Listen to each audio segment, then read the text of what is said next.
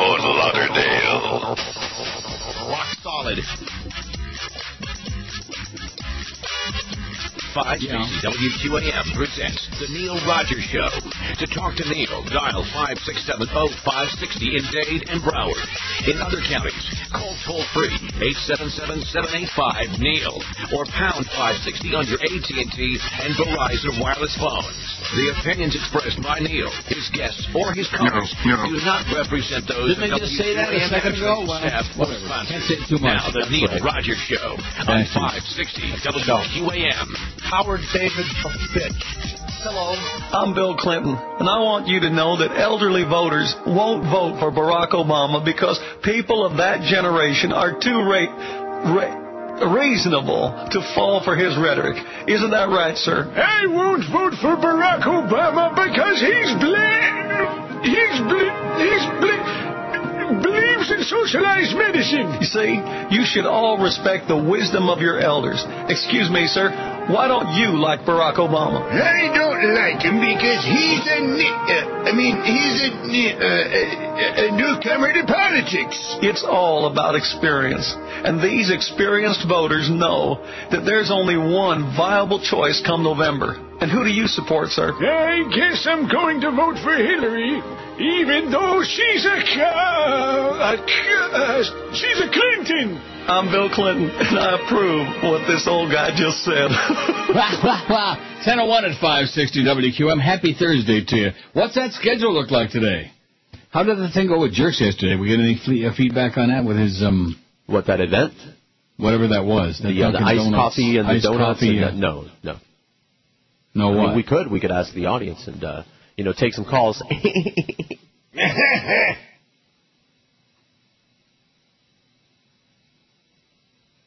Jerk Show at 2 this afternoon in the studio, not at the AAA. Don't be looking for no more free iced coffee, okay? Mad Dog 4 to 6:55, and then at 6:55, it's not what you think. It's UM and UNC baseball. Oh boy! Oh my God! Followed by the DA show till midnight. UM and UNC baseball. Back in the day when I did UM baseball on WS News, we used to do the baseball games on the weekend, where we couldn't do a lot of damage.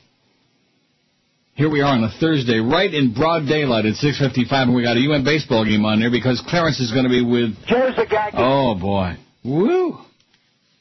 It's part of the QM playground that never ends. It just never ends. Give me the ball, give me the ball, give me a ball, give me your ball.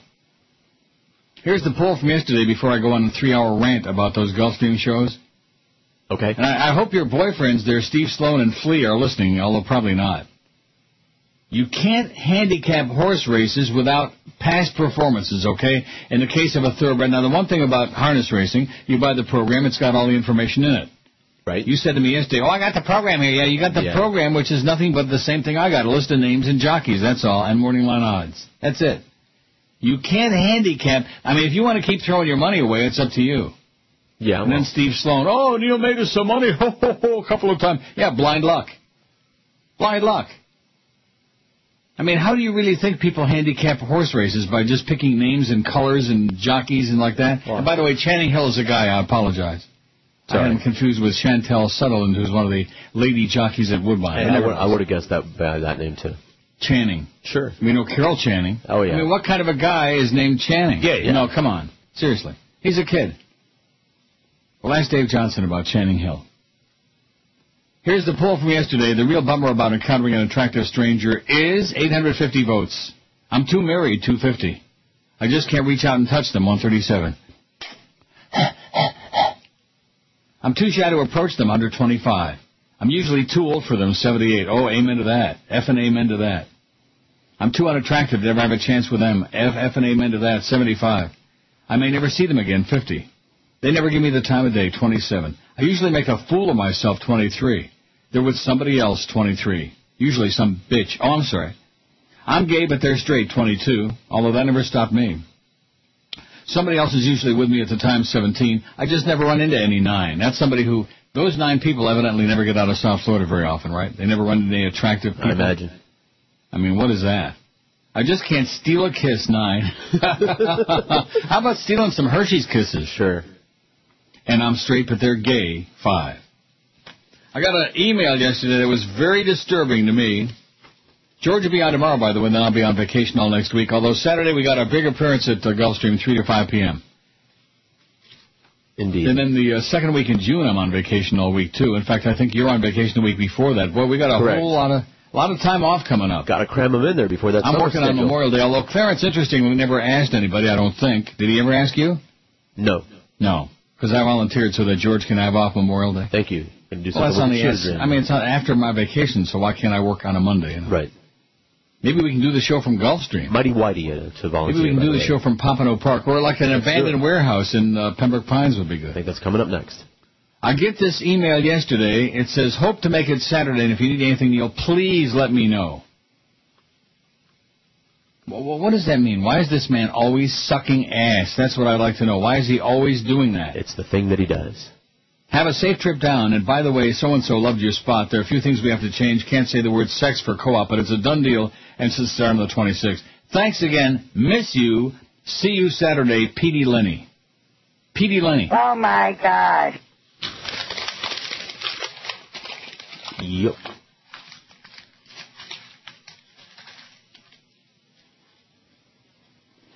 I told you I tried.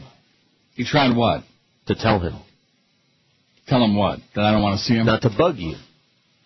He bugs me. Just the very fact that he's working on this station again bugs me. He's annoying. Extraordinarily annoying. And the worst butt kisser I have ever seen in my life. The worst. Nobody else even close. Then there was this on our MySpace. You also got a copy of it from, what's the guy's name? Geo? Yeah. It says, I want my $20 and my hour of my life back. Now, the interesting thing, George seems to think that Geo never came by to say hi. I don't know. For a T-shirt. I don't know. No. Doesn't sound like it. Just returned from Gulfstream to see George. A quickie spy report. With the exception of the yellow 560 Hummer parked under a tree in the cheap parking lot, no sign whatsoever that the 560 is doing a promotion. No arrows, bells, or whistles pointing to where George and the 560 crew might be broadcasting live from. No bells, arrows, or whistles. Oh, yes, there was a relatively large promotion sign on the second floor indicating that some guy named Nile Rogers would be live at the track this week. I wanted to steal it. After walking around for about 20 minutes, finally stumbled upon the 560 table in some random corner of the first-floor casino/simulcast room. George and the crew sat there pretty much alone away from the crowd. And I'm using the word crowd liberally, by the way, it says. And like you said, what does this guy expect to find there on a day when there's no racing? Gulfstream is in the middle of the simulcasting day. Going on Right. now. There's no racing. Right, in the middle of a work day, no less. Right. Away from the crowd. The volume to the speaker was turned so low I can't even hear what you were saying. And I lost $20 in Belmont's second race. Oh, good. I hope he bet on that horse with Kent Desormo. The one. Oh, here he comes. Just finished now. Please tell me this was just a practice run in preparation for your big homecoming appearance this Saturday. Can't wait to see you. Oh, yeah. Can't wait to see you either, Geo.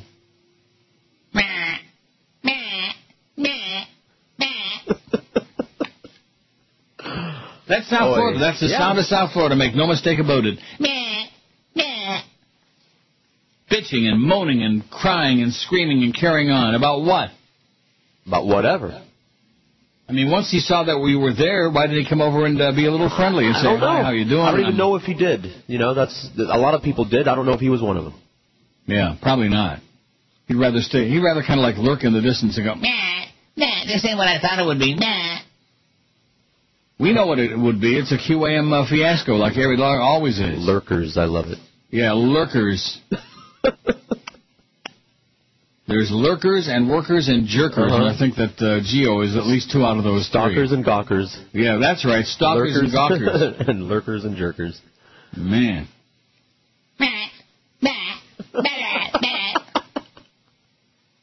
So tired. That's another reason I'm so glad I'm not there, man. You have no idea. Oh, I do have every idea. And if there's anybody that shows up there on Saturday and starts whining, I'm just going to have to kick right out. I don't want to hear it. We got so many goons that are going to be hauling people away just continuously. Good. Fine. We'll have one goon for every person that shows up. Great. I think probably needed, too. Mm-hmm. Look at the way those phones are starting to light up, as if I'm going to take calls. Hey, I guess maybe you missed the show yesterday. Okay, we're not taking calls. I'm taking one call today. It'll be Dave Johnson at 11 o'clock with his Preakness preview. And that's it. Starting tomorrow when George fills in while I'm going on vacation, and for the next week when George is on All the calls you want, baby. George is just dying for wholesale. them. As they say in Poland, he's holishing for them. That's right. He can't wait.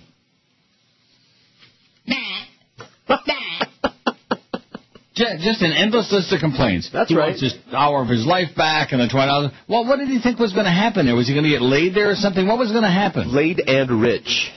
Jesus, God There was almighty. going to be a party. There were going to be noisemakers. Let me say it again. I haven't been doing any handicapping here. I've just been flying by the seat of my pants trying to pick something off a sheet of paper, that's all. You can't handicap horse racing without a program, without a racing form. You idiot, Steve Sloan. And George is giving me a song. Oh, Steve, he's an expert on this stuff. He knows how to go to the window. I did not say he was an expert. The hell Come you on didn't. Now. You said he knew something about it. He knows nothing about it. He knows the terminology. Nothing. He knows more than me. Let me say it again. He knows less than nothing. Okay. I know you know much less than nothing. He knows what the words mean. When you speak those words there and it sounds like Chinese. I don't care. Okay, that doesn't have anything to do with handicapping a horse race, okay? That's all I said. You have to have a program in harness racing and a racing form in thoroughbred racing. Right. You look at the past performance charts and the buyer figures and the this and the that and who they ran against and like that. I'm not arguing that point. I said he knows what you're saying. That's all I ever said. He knows the lingo. Yeah. He knows the lingo. That's all I ever said. Lingo, okay? Never called him an expert. Lingo. You ought to be hung from an oak tree somewhere. Palm tree will do. God, you're so easily sucked in. Anybody that'll make you a couple of bucks with these appearances, you're so easily. In this place, what else is there? What else am I gonna get or hope to get? Nothing. Than somebody that's gonna make me a couple bucks. What do you think I show up here for? There he goes. For fun? For fun? What do you show up to work for? Because you like these people? Okay. Like what people? The people here. Our coworkers. Is that why you show up? I'm not there, so what difference does it make if I like them or not? No, but some of them I like, some of them comme ci, comme ça, and some of them raspberry. I like the ones that make me some money. Yeah, exactly. You're easy. You're just, Okay. You don't care whether anybody's listening or not, or whether it's being done right, I or whether do it care, makes but any they sense. don't. I can't care more whether it than makes any sense, or whether it's being done in a way that, they're not going to listen to anything we say we have anyway. some idea what we're doing, or just continues making us look like a bunch of silly-ass fools, which is the Joe Bell effing way. That's the way.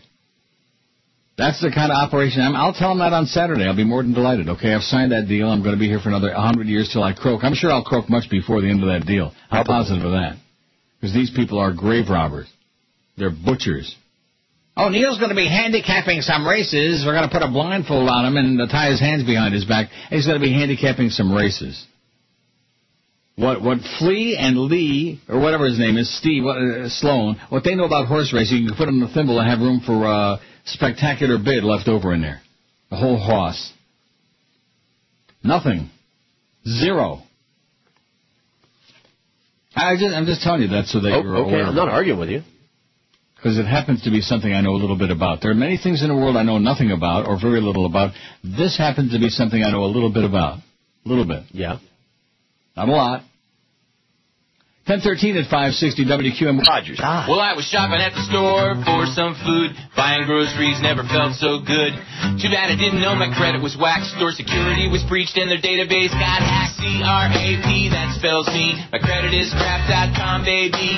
I'm as screwed as I can be. Thought about killing myself, maybe. Now instead of eating good and getting fat, my identity was stolen and now my life is just crap. CRAP, that spells me. My credit is crap.com, baby. All right, 10:17. Now, I could spend the next 2 hours rambling on about Steve Sloan and Flea and that whole thing. I'm not going to do it because most people don't give a flying crap. But last night, Keith Olbermann on MSNBC on his Countdown show had one of the greatest rants in the history of ranting. Okay. You know the history of ranting? Yeah. Ripping George Bush the ass he so richly deserves. And I thought it was so good, I'm going to play it. Excellent. You got it on recorded. I don't know how long it's going to be. It goes on forever and ever, but it's worth it.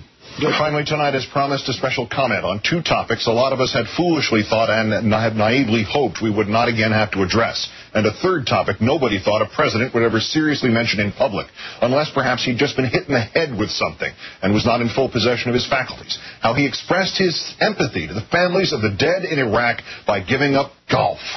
The president has resorted anew to the sleaziest fear-mongering and mass manipulation of an administration of a public life dedicated to realizing the lowest of our expectations. And he has now applied these poisons to the 2008 presidential election on behalf of the party at whose center he and Mr. McCain lurk.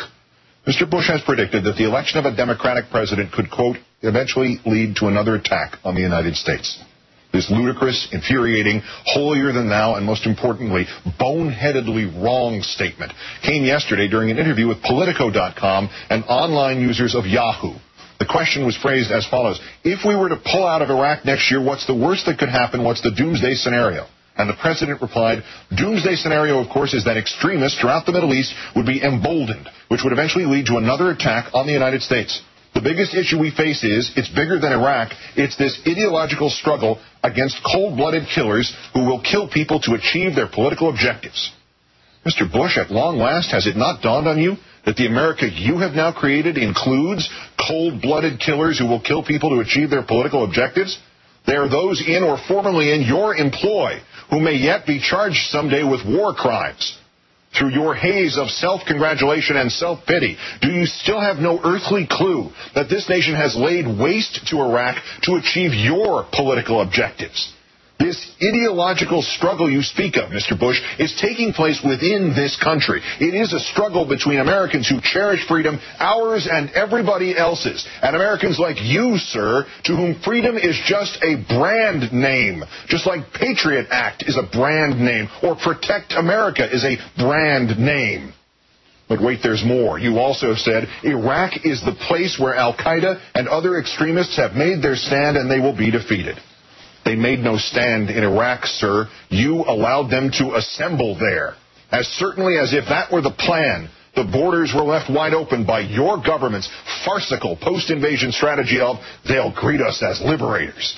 And as certainly as if that were the plan, the inspiration for another generation of terrorists in another country was provided by your government's farcical post-invasion strategy of letting the societal infrastructure of Iraq dissolve, to be replaced by an American viceroyalty, enforced by merciless mercenaries who shoot unarmed Iraqis and then evade prosecution in any country by hiding behind your skirts, sir.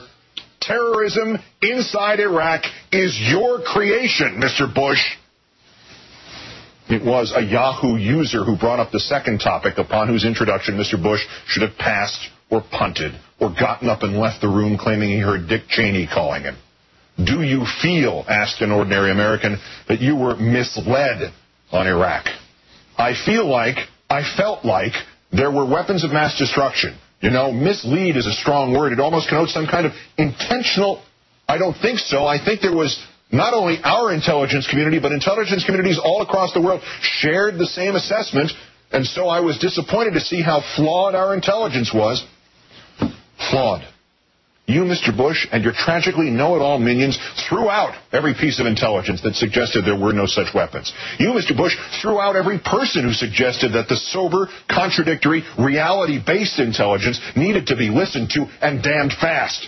You, Mr. Bush, are responsible for how intelligence communities all around the world shared the same assessment. You and the sycophants you dredged up and put behind the most important steering wheel in the world propagated palpable nonsense and shoved it down the throat of every intelligence community across the world and punished everybody who didn't agree it was really chicken salad. And you, Mr. Bush, threw under the bus all of the subsequent critics who bravely stepped forward later to point out just how much of a self-fulfilling prophecy you had embraced and adopted as this country's policy in lieu of, say, common sense. The fiasco of pre-war intelligence, sir, is your fiasco. You should build a great statue of yourself, turning a deaf ear to the warnings of the realists, while you are shown embracing the three-card Monte dealers like Richard Pearl and Donald Rumsfeld and Dick Cheney. That would be a far more fitting tribute to your legacy, Mr. Bush, than this presidential library you are constructing as a giant fable about your presidency. An edifice you might as well claim was built from Iraqi weapons of mass destruction, because there will be just as many of those inside your presidential library as there were inside Saddam Hussein's Iraq.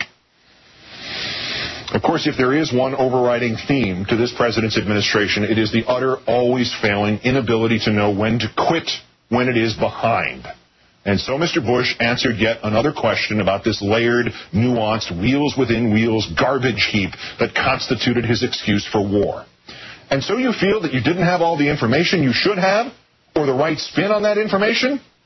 No, replied the president. I was told by people that they had weapons of mass destruction. People. What people? The insane informant Curveball? The Iraqi snake oil salesman Ahmed Chalabi? The American snake oil salesman Dick Cheney?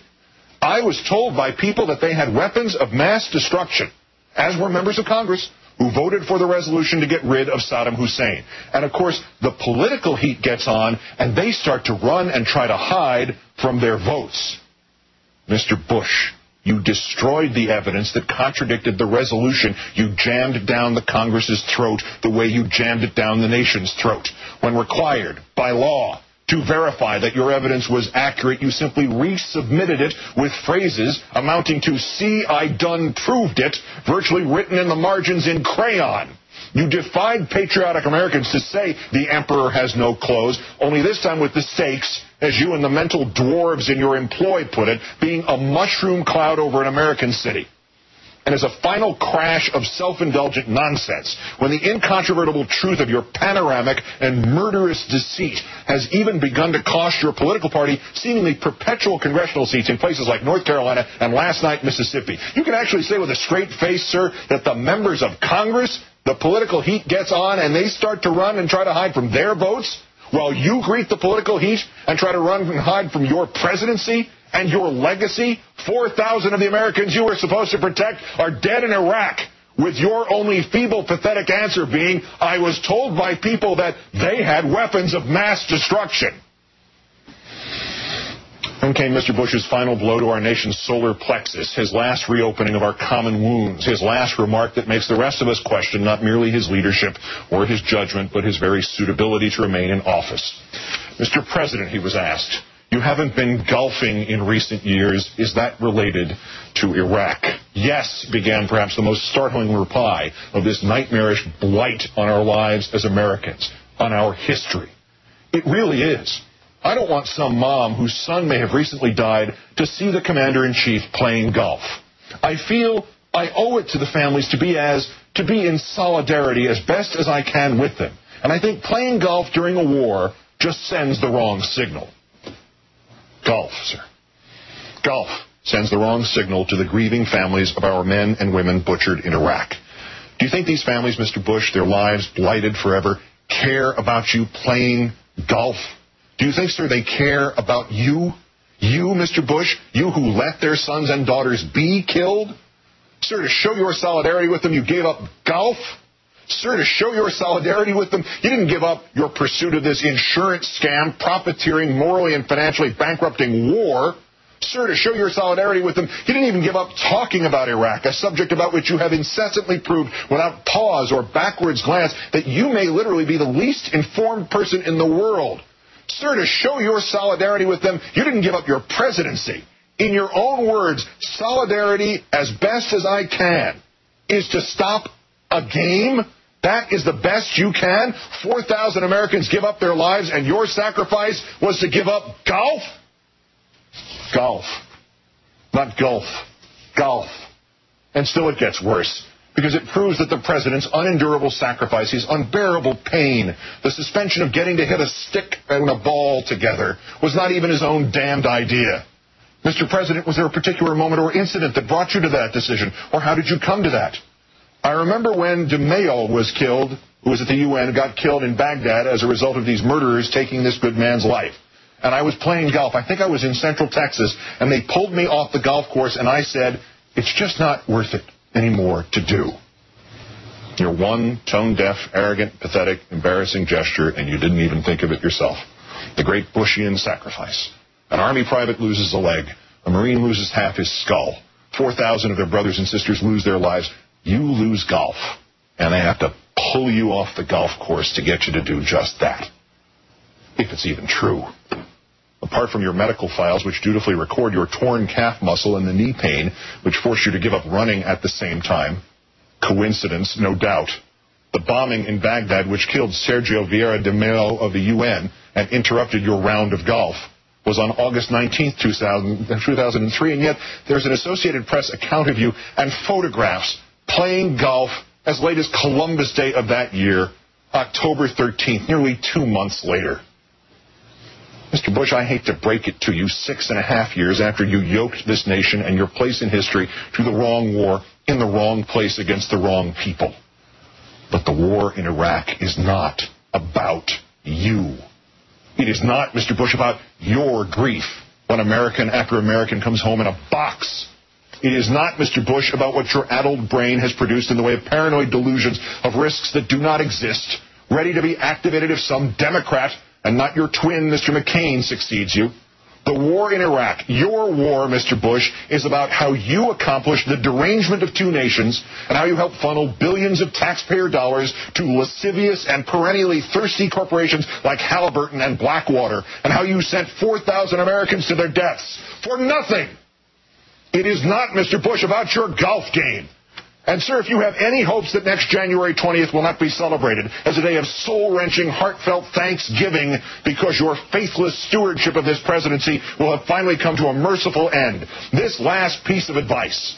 When somebody asks you, sir, about Democrats who must now pull this country back from the abyss you have placed us at, when somebody asks you, sir, about the cooked books and faked threats you foisted on a sincere and frightened nation, when somebody asks you, sir, about your gallant, noble, self-abnegating sacrifice of your golf game so as to soothe the families of the war dead, this advice, Mr. Bush, shut the hell up. Good night and good luck. Boy, is he good or what? I need a towel. Keith Olbermann, MSNBC last night, one of the great rants of all time. 10:30 at 560 WQM. Hey, attention male golfers. Including the president.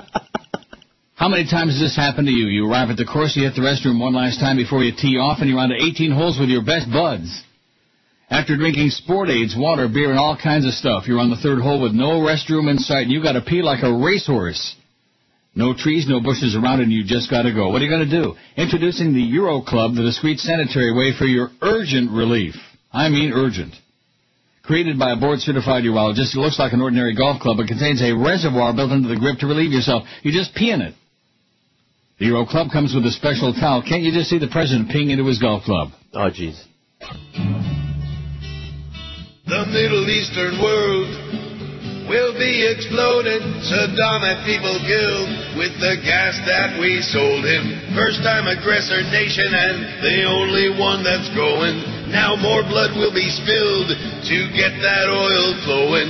Forget about Korea and the nukes they're toting. And the right wing is drilling it over and over into our heads that Iraq has some weapons of mass destruction.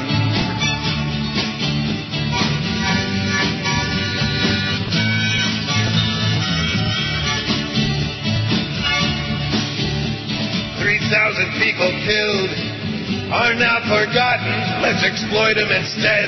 Hey, there's oil to be gotten. Going after Saddam to placate Osama.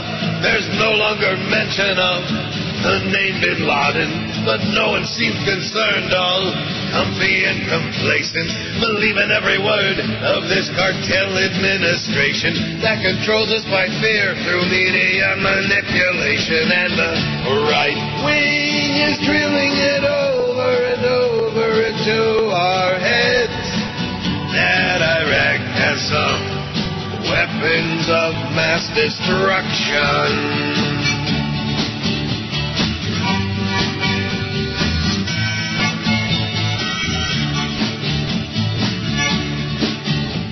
The loss of civil rights is the price that we're paying. We're all suspects now, Nazi Ashcroft is saying. I have nothing to hide, table talkers all are saying.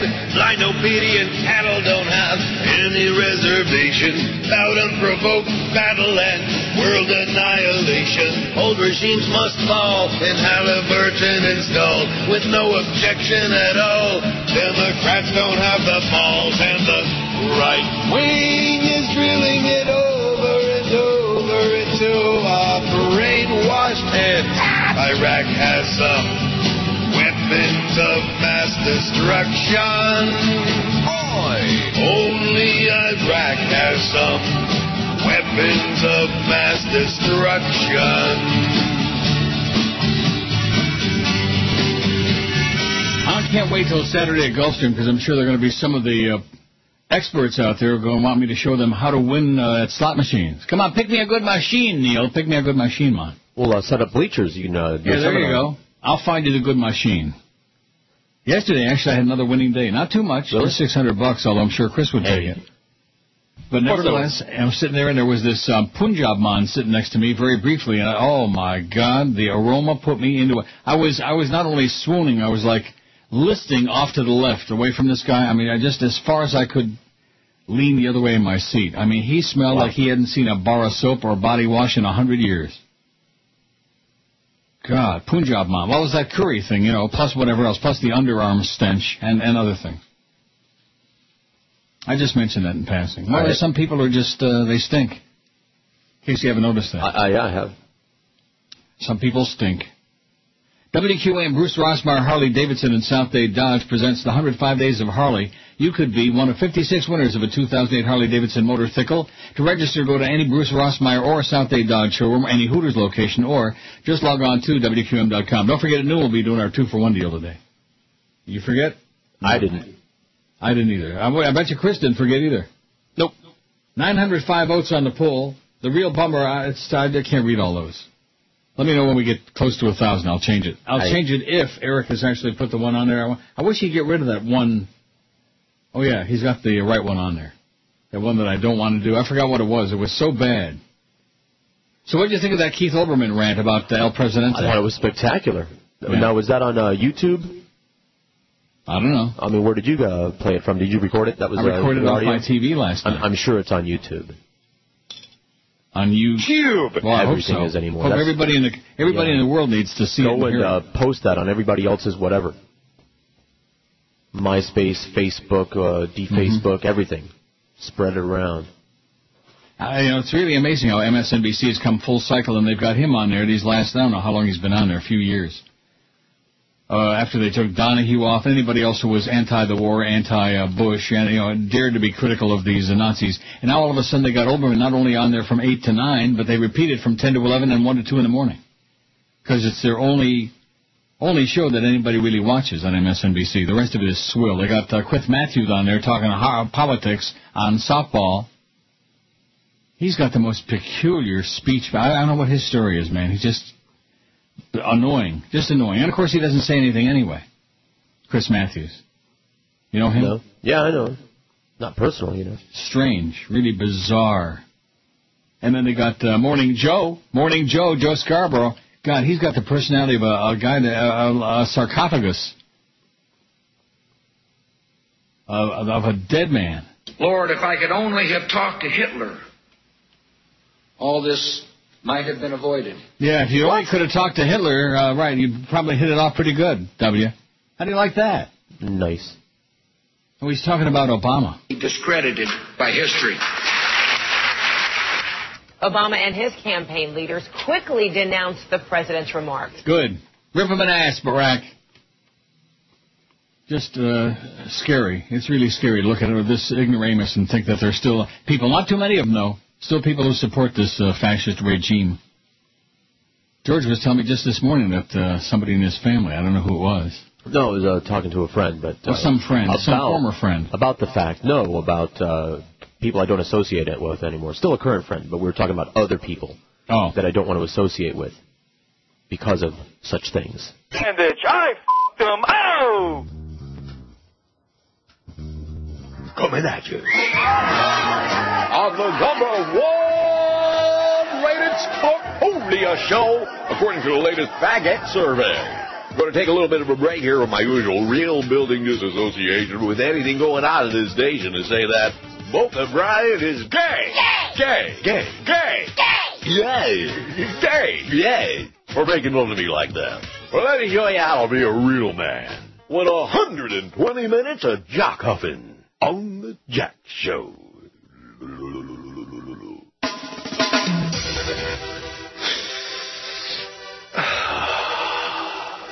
That guy's his jockstrap on Dennis after he hurt his ankle. You may think athletes have a better health insurance policy than you, but he still had to drive his navigator all the way to the doctor. How about that? You cough. You gay cough. That you, Dennis. I'd like to massage his ankle. The Jolly from down under got magic fingers, baby. These fingers would gladly rub any real man that plays a game. But they ain't gonna rub any gay boys like you, homie. How about that? Well, we got a call here from the nasally weenie that calls every show on the station. Yeah, hi, Jack. This is the nasally weenie that calls every show on the station. What's your take, nasally weenie that calls every show on the station? You have a great show, Jack. Everyone enjoys your show. Well, thanks. So you got the check. Yeah, Jack, thanks. Well, that'll sound real good on my reel. And steamy man talk isn't gay. That Boca Brian, he's gay. Yeah, that's right. You too gay for me, Boca. I ain't never going to invite you to my all-nude Monday night football at Man Loves and Wolf Mountain. You just ain't banned enough. How about that? Oh, yeah. How about that? 10:47, 13 to 11 at 560 WQM. I should just play the Keith Olbermann thing over and over again all day. At least once an hour. Then I'll need a shower. Will you? A power shower? Oh, yeah. With some Axe. Former Democratic U.S. presidential candidate John Edwards endorsed Barack Obama's White House bid last night, a campaign spokesman said, giving a big boost to Obama in his effort to rally the party around his candidacy. It's all over, Swillery. Yeah. Edwards, the 2004 vice presidential nominee, dropped out of the Democratic race in January, was heavily courted by both Obama and Swillery in the past few months. He made the endorsement at a Grand Rapids rally last night. I'm fired up, were Obama's first words to the raucous crowd who cheered wildly when the Illinois senator introduced his special guest, Edwards. The former North Carolina senator took time before endorsing Obama to kindly acknowledge Senator Swillery's efforts. The endorsement comes the day after Clinton defeated Obama by more than 2-1 in West Virginia, where all them bigoted old white folks said, we don't like that darky. The loss highlighted Obama's work to win over the Hillary Democrats' white working-class voters who also support Edwards in large numbers before he exited the race. This is going to be a real test now. Like I said yesterday, as we get closer to the real election, the presidential election itself in November. Yeah. Now we'll find out. Now we'll see just how bigoted Americans are. Oh, you'll see. There's an awful lot of rednecks out there, man. A lot of racists. Yep. See, I look at Obama. I don't see him as a black man. I just see him as a guy. You know? I came up with a slogan for his campaign when he runs. He's all right. He's half white. Yeah, that's not bad. See, they're Which not half? considering that. You know, the important half, the part that talks. Well, that's good. But it's really, and of course the Clintons have been playing the race card something fierce, even though they deny it. They've been playing it. And Bubba was supposed to be like the first black president. You know, he opened up his office in Harlem and was embraced by all the black folks, et cetera, and so on. Sometimes people don't know who their real friends are until push comes to shove. Right. Just like all that crap about, oh, well, Bush is good for Israel and Nixon was good for Israel and all this other, all these other right-wingers are good for Israel, so we hear. Yeah, so are all the neocons. Bad for the rest of the world, but good for Israel. Just amazing. Now, you'll be interested to know that I did not a lot, a little bit of homework with Dave Johnson calling in today. All right. For the Preakness. Well, I mean, like I said, I don't have the racing for him. Right. I could leave now and drive over to Woodbine and pick one up. I'd be back before 2. What? Nothing. No, seriously, if we're going to continue doing those shows and you're going to continue betting your money and I'm going to continue being put on the spot to handicraft, well, I got to have a racing form, man. It's just the way it works. Let's figure out a way. There must be a way. I can do it. I can go the day before. If I know when you're going to be doing those shows, I can go the day before and buy the racing form at Woodbine. Great. I'll send you a schedule. Well, you got it more scheduled? No, not that I know. Oh, my God. You're just out of control with that stuff. It's fun. Steve's over here. Steve's going to go run and make the bet, and Neil's going to make us all a lot of money, and blah. Listen, I'm having a good time. Yeah, you're having a good time. The audience isn't. I don't know. Maybe they are, maybe they aren't. I don't know what they think of those shows. Maybe we ought to do a poll on that. You want to do a mini poll on that? Whatever, fine. What do you think, Chris? Sure, why not? During the next break, I'll fax Eric a mini poll. I mean, this one we got on there now. Let's just get rid of it already. Yeah, we're at 920 already. What? We're already at 920. Yeah, we got enough vote on there. It's fine. It's fine as wine.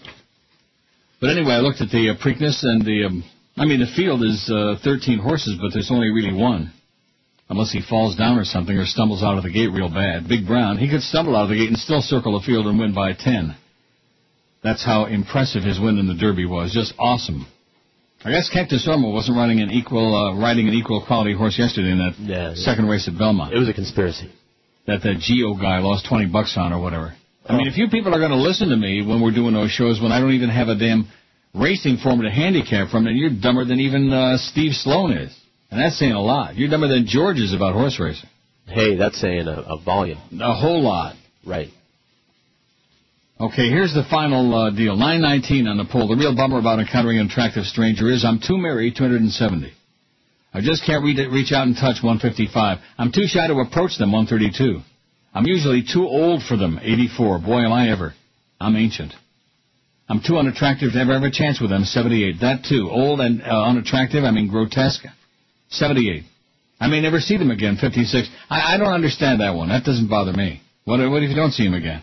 Yeah, right. Use them, abuse them, and toss them if that's the case, you know. Move on. Move on to the next case. They never give me the time of day, 27. They're with somebody else, 26. I usually make a fool of myself, 24. I'm gay, but they're straight, 24. Somebody else usually is with me at the time, 20. I just never run into any attractive people, 9. Too much time in Florida, baby, in South Florida, 9.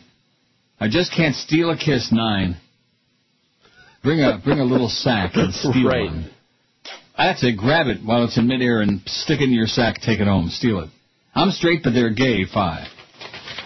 So we'll take a poll and find out what they think about George at Gulfstream about those shows. I don't know how to word it. Let's work on it. Make sure to put something ambivalent on there.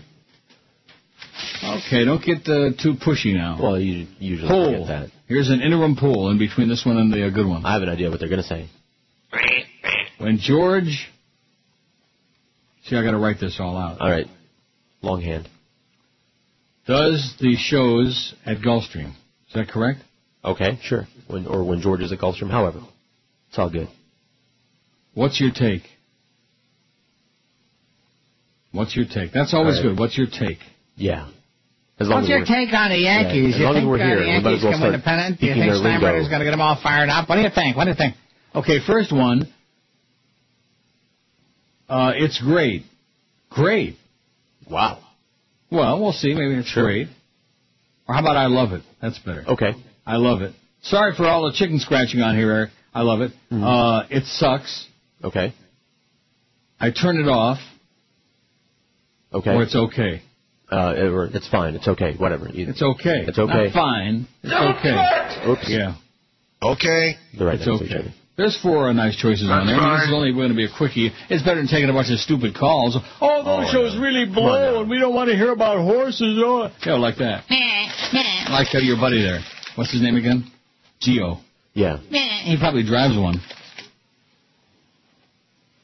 Oh, I just went all over the place looking for George. And it seems to me that if he had all these complaints and problems, he should have probably spilled the beans to you, when it was right there. If it took 20 minutes for him to find me, because it's only a 60-second walk from the entrance to where we're at. But there weren't bells and whistles and big signs and neon lights. Where the hell was he looking for? Arrows pointing. Hey, little George is over here. Yeah. QM's over. Like that. Mm-hmm.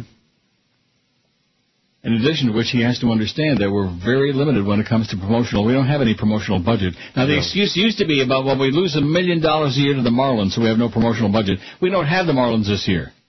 Do we have a promotional budget? No. When they slice my salary by 99% next year, is it going to make any difference? No. Will we have a promotional budget? No.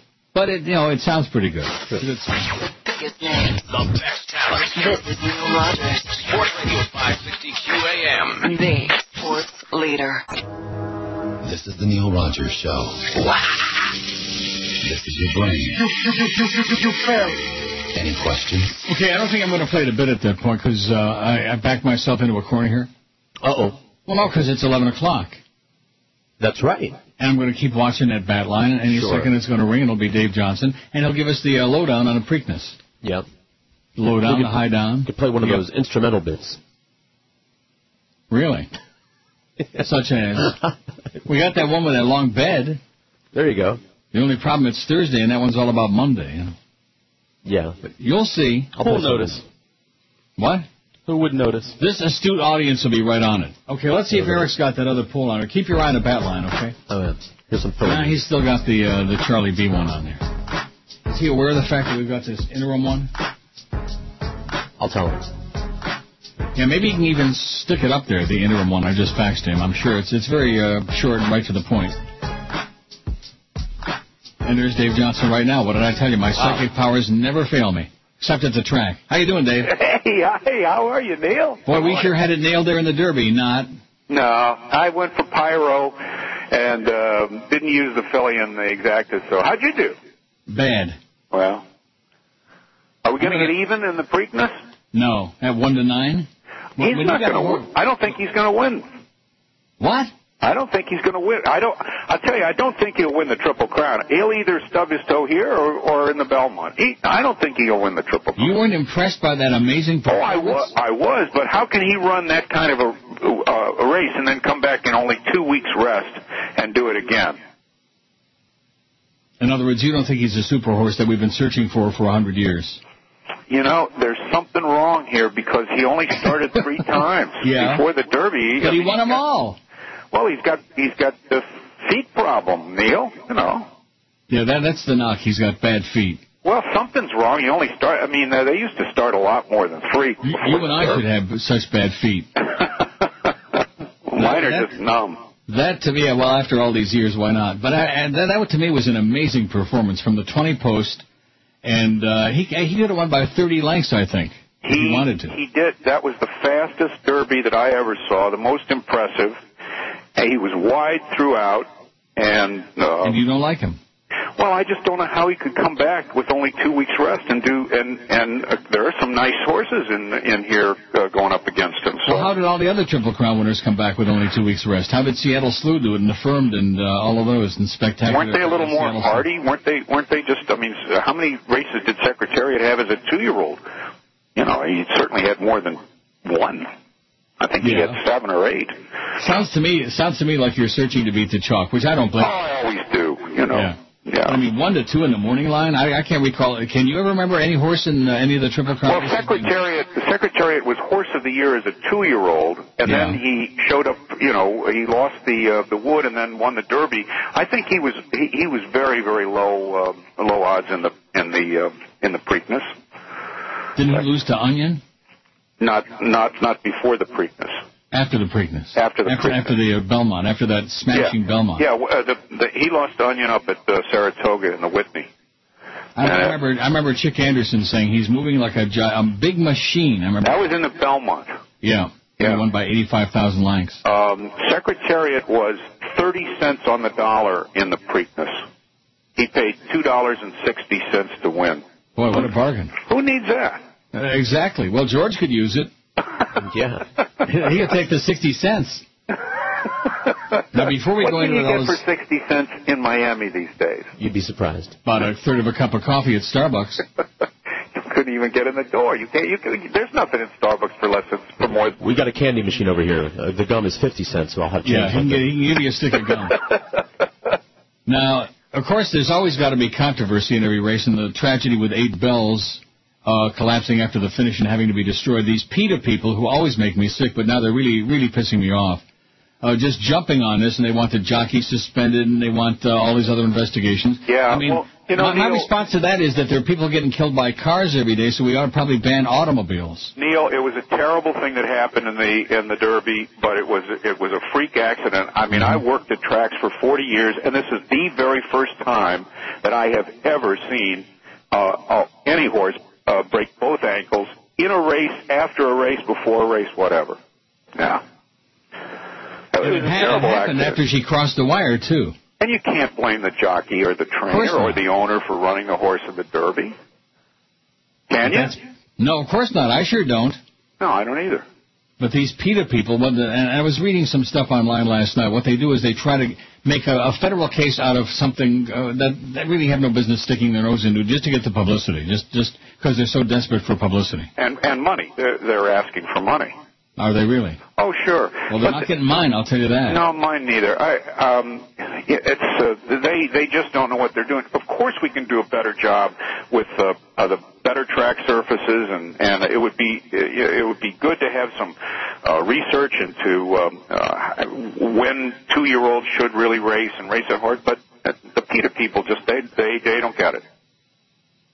Now, when you're sitting at home in your living room now that you're retired and you're watching the Derby and they come into the stretch, yes, Now, do you think it in your head, or do you say it out loud? And down the stretch they come. You don't really. I can just see you sitting there screaming. No, let me tell you the reason I asked that is because, I used to do play-by-play hurricane baseball and stuff like that. Yeah. And when I'd go to see a game and wasn't broadcasting it, sometimes I would find myself, and especially watching hockey games, doing play-by-play in my head. Well, I'm checking my tickets. Oh. Looking to see, if I've got a shot. Oh. Well, you know me, I'm anti-gambling, so. Are you? No. Oh, okay. You know what I love? I love 10-cent superfectas. I don't understand that. What is that all? I hear them saying that. You're trying to get the first 4 horses. No, I know what the super is, but I mean the dime superfecta, how much can it pay? Well, the other day, a friend of mine hit it for $1,300 for a dime. Really? That's not bad.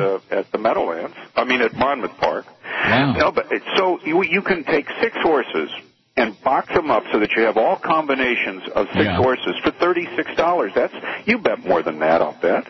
Oh, I have, on occasion, sure. So you get 6 horses. Let's say you pick 6 horses out of the Preakness. And you box them up, and Big Brown doesn't hit the board, I mean, you're going to get a lot of money. Oh, boxcars, yeah. Yeah. So, now, do you really think there's any chance he's not going to hit the board? I mean, I can't believe how sour you are in this horse. I think there's a big chance that he won't hit the board. No, I'm dead serious. I mean, these are not machines. This is not NASCAR racing. These are flesh and blood animals, and that Derby had to take something out of him. He's not going to run back to that. Didn't look to me like he was even broke out a sweat in that Derby. How many horses have you trained? None. Okay, me neither. How many horses have you trained? None. But I sure watch a lot of them, and I've seen horses that you say, "Oh my God, what an incredible performance!" And then the same horse comes back 2-3 weeks later against basically the same field and is off the board. You say, "How could that happen?" It's because that effort took a lot out of them, and it could have taken a lot out. They were not looking to win the Preakness. They were looking to win the Derby 2 weeks ago. We're back into this debate between the standardbreds and thoroughbreds, and the standardbreds being so much more durable, and of course they race every week. Yeah. And this business of coming back 2 weeks later, to me, it always just, I don't know. I always wonder. I mean, they're so fragile, the thoroughbreds. They're like China dolls. So you're going to take Big Brown and over. I'll tell you who else I like. Behind at the bar, the 5. Yep. And for third, Macho again with Julien Laperoux. Well, that's a pretty good box. For people that like hunch bets, how about Trace Barachos behind the bar? I mean, three drunks behind at the bar? Trace Barachos with the great Tyler Bays. Trace Barachos behind at the bar. I like Gallego. Seriously, who are you picking to win? Let's get serious. Gallego. You know why? Is because he had no shot in the Derby. He got squeezed like a ham sandwich out of the gate.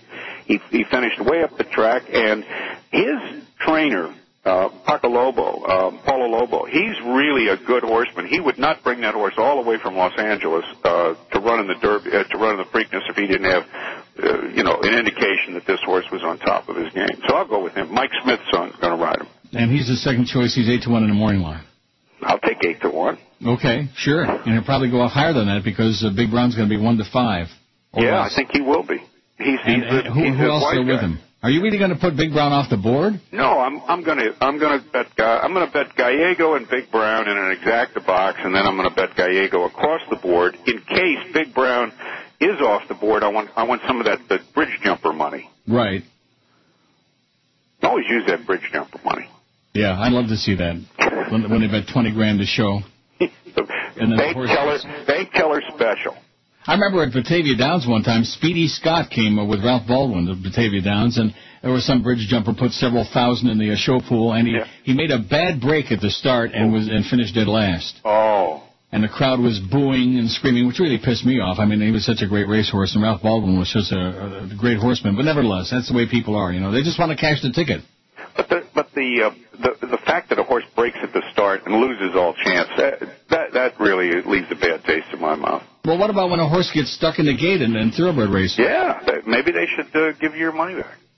The interesting thing is at the Canadian tracks, I've noticed they're much, much more finicky about that. If a horse breaks before the start in harness racing here, the inquiry sign goes up right away, and most of the time, 99% of the time, they refund the public's money because the ruling being they didn't have a fair start. Is that you mean in Canada? Right. Oh, I see. Uh-huh. But they try to give you a little bit better shot, you know. All right. So you're picking Gallego to I'm going to pick Gallego, the number 12. Who for second? Let's see. I'm gonna box up some horses. Hayburn, Kentucky Bear. I'll use Big Brown, and what's the other one? Behind at the Bar. But my choice against you and our horse for horse bets, and that's for an early bird dinner, right? Okay, yeah, absolutely. Yeah. We both qualify with some left over, yeah. Now tell me, yesterday George did a show. He does some shows once every month or so from Gulfstream Park. Yes. And he has me handicapped with no racing form, and which is impossible. He doesn't understand that. It's impossible. And yesterday, of course, Calder wasn't running on a Wednesday, and so I had to handicap the first two races at Belmont. And Channing Hill, I thought, was a female. I mean, I don't know anything about I know the most famous jockeys. A farm boy from Iowa. Right. And a good rider, and he won the first race. He just jogged. He won the first and the last yesterday in New York. Yeah. He really tries. I've never seen a jockey on a 60-1 shot. He just doesn't give up. I like the way he rides. Great. Well, we won't call him a lady anymore, I guess. No, don't do that. Okay, Dave. Well, you're going to be sorry when the 1-9 shot comes in, but you'll see. I won't be sorry, but I'll talk to you before the Belmont. Absolutely. Take care. Best to you. Hi, George. Yo. Yo. Bye. Thanks, Dave. See ya. Okay, so he doesn't like Big Brown to win. That really shocks the hell out of me. You could just knock me over with a feather. Huh. Of course, most of the time you can knock me over with a feather. Here's a poll that somebody suggests. Those Chronics at Marooney Dodge again. If I see Neil at a restaurant while he's in town this weekend, I will respect his privacy and leave him alone, politely say hi and introduce myself, get so excited I'll pee my pants, flip him off and walk away, beg for an autograph, or probably not recognize him, and then who's Neil? How are we doing that poll on there? Oh, here we go. We got it. When George does the show at Gulfstream, okay? I'm just voting it's okay. What else am I going to say? Right. It'd be a lot more okay if I had a racing form. That's what I'm going to say. By the way, what? 6 the Friday before you go on your vacation and for the summer schedule, that will be our next appearance there. Or before the Belmont. Right. Okay, well, give me plenty of advance notice because I'm old and people and I daily. Tend to forget. By the way, speaking of reminding you stuff, I went and posted a funny video on your MySpace, and there's a nice comment from someone about these appearances. Well, great. So you might want to check it out. Trying to I don't begrudge you the money. You need the cash. What else are we going to do? We don't want you to lose it about betting on horses that I'm picking out of my ass, Let's have a racing forum, boys. Let's do a little study, and then we'll still lose, but at least we'll do it scientifically. That's right. It'll be more fun that way. 11:13 at QAM. Please.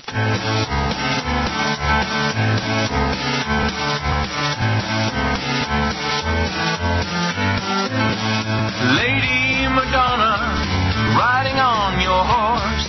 Your cornball got caught in the reins, of course. It wasn't funny when your bones were broken.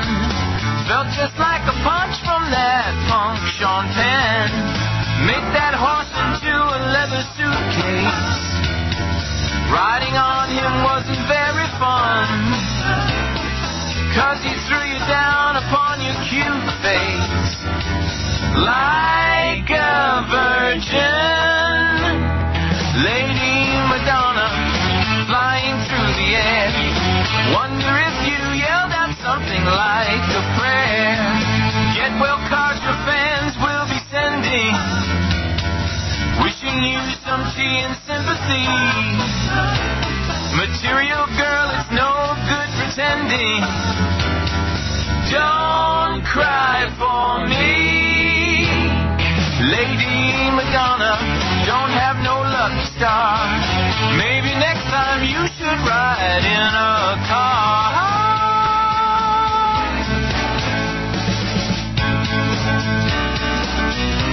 Okay, let's see how the early returns are going on your Gulfstream appearances, okay? You got 34 vote. When George does the shows at Gulfstream, what's your take? It's okay, 13. I love it, 11. Love it! I turn it off, 6, and it sucks, 4. Okay. I voted it's okay. That's what I voted. It's okay. Mm-hmm. It's not scintillating. It's not, It's a change of pace. Gets me out of the studio. Right. Gets you a little extra cash. More money, some little extra of which you're trying to lose all of it. You're trying to scratch it. Mm-hmm. So that's what we got, only 34 votes. I think we'll leave that on till 1. 35 votes now. We'll leave it on to 1, and then we'll Switch to the other one? We'll switch to the real pool. Which was what again? I forgot already. Because I didn't tell you. Oh. It's a Charlie B pool. My first sexual experience with another person. Oh, okay. I would much rather forget. I wish I could relive. I wish I could remember. Was my only one so far. Was with a man of the cloth, or maybe a man with a cloth. Might land me in jail if anyone found out. Was with somebody way older. Wasn't as good as when I do it alone. Took too long or didn't last long enough. What? What are you laughing at? Nothing. That one vote, that one line. Well, better than what is it? Well, not as good as when I do it alone. Maybe some people are more into solitary, confinement. Hey, different strokes for different folks, right? Right. 35 votes on there is all we got. I don't know why that isn't going over much bigger. I thought that we'd get an immediate phenomenal response. Took them by surprise. Did you watch that funny video from Saturday Night Live about Hillary? No, I clicked it, approved it there, but I didn't have a chance. Okay. I don't have time to do all these things. It's funny. Did you see the nice comment that would be right under it now then? And I had a nice feedback already from, was it Mark or Mike Mark, I think, who about thanks for playing the Keith Olbermann thing? Yeah, I got pissed off at him about the Imus stuff, and the more I think about it, maybe Imus is exactly like somebody else we know. Maybe he deserved to have somebody trying to get him fired all that time. You know what I mean? Could be. Maybe he's as obnoxious off the air as he is on the air, which is probably true. I don't know what right, maybe he's just a grizzled old bastard. But nevertheless, that has nothing to do with Olbermann on the air and what he's doing, which I think is phenomenal. And I'm glad that I did play that thing, although the response is... what you'd expect? Yes, nothing. All right. Well, I did get one in MySpace. There you go. Good. Where there's one, there's 1,000. I thought it was fabulous. Me too. Scintillating. But nevertheless... Gave me cotton mouth. Did it really? Oh, yeah. Oh, the connection's timed out. That's never a good sign. What does that mean? Is our site down? Let me refresh it. Oh, no. Might be you. Let me see what's doing on this one. No, it's not me. Uh-oh. Yeah. Just when we had that important poll on there, and all of a sudden our site is down. What are we going to do about that, Eric?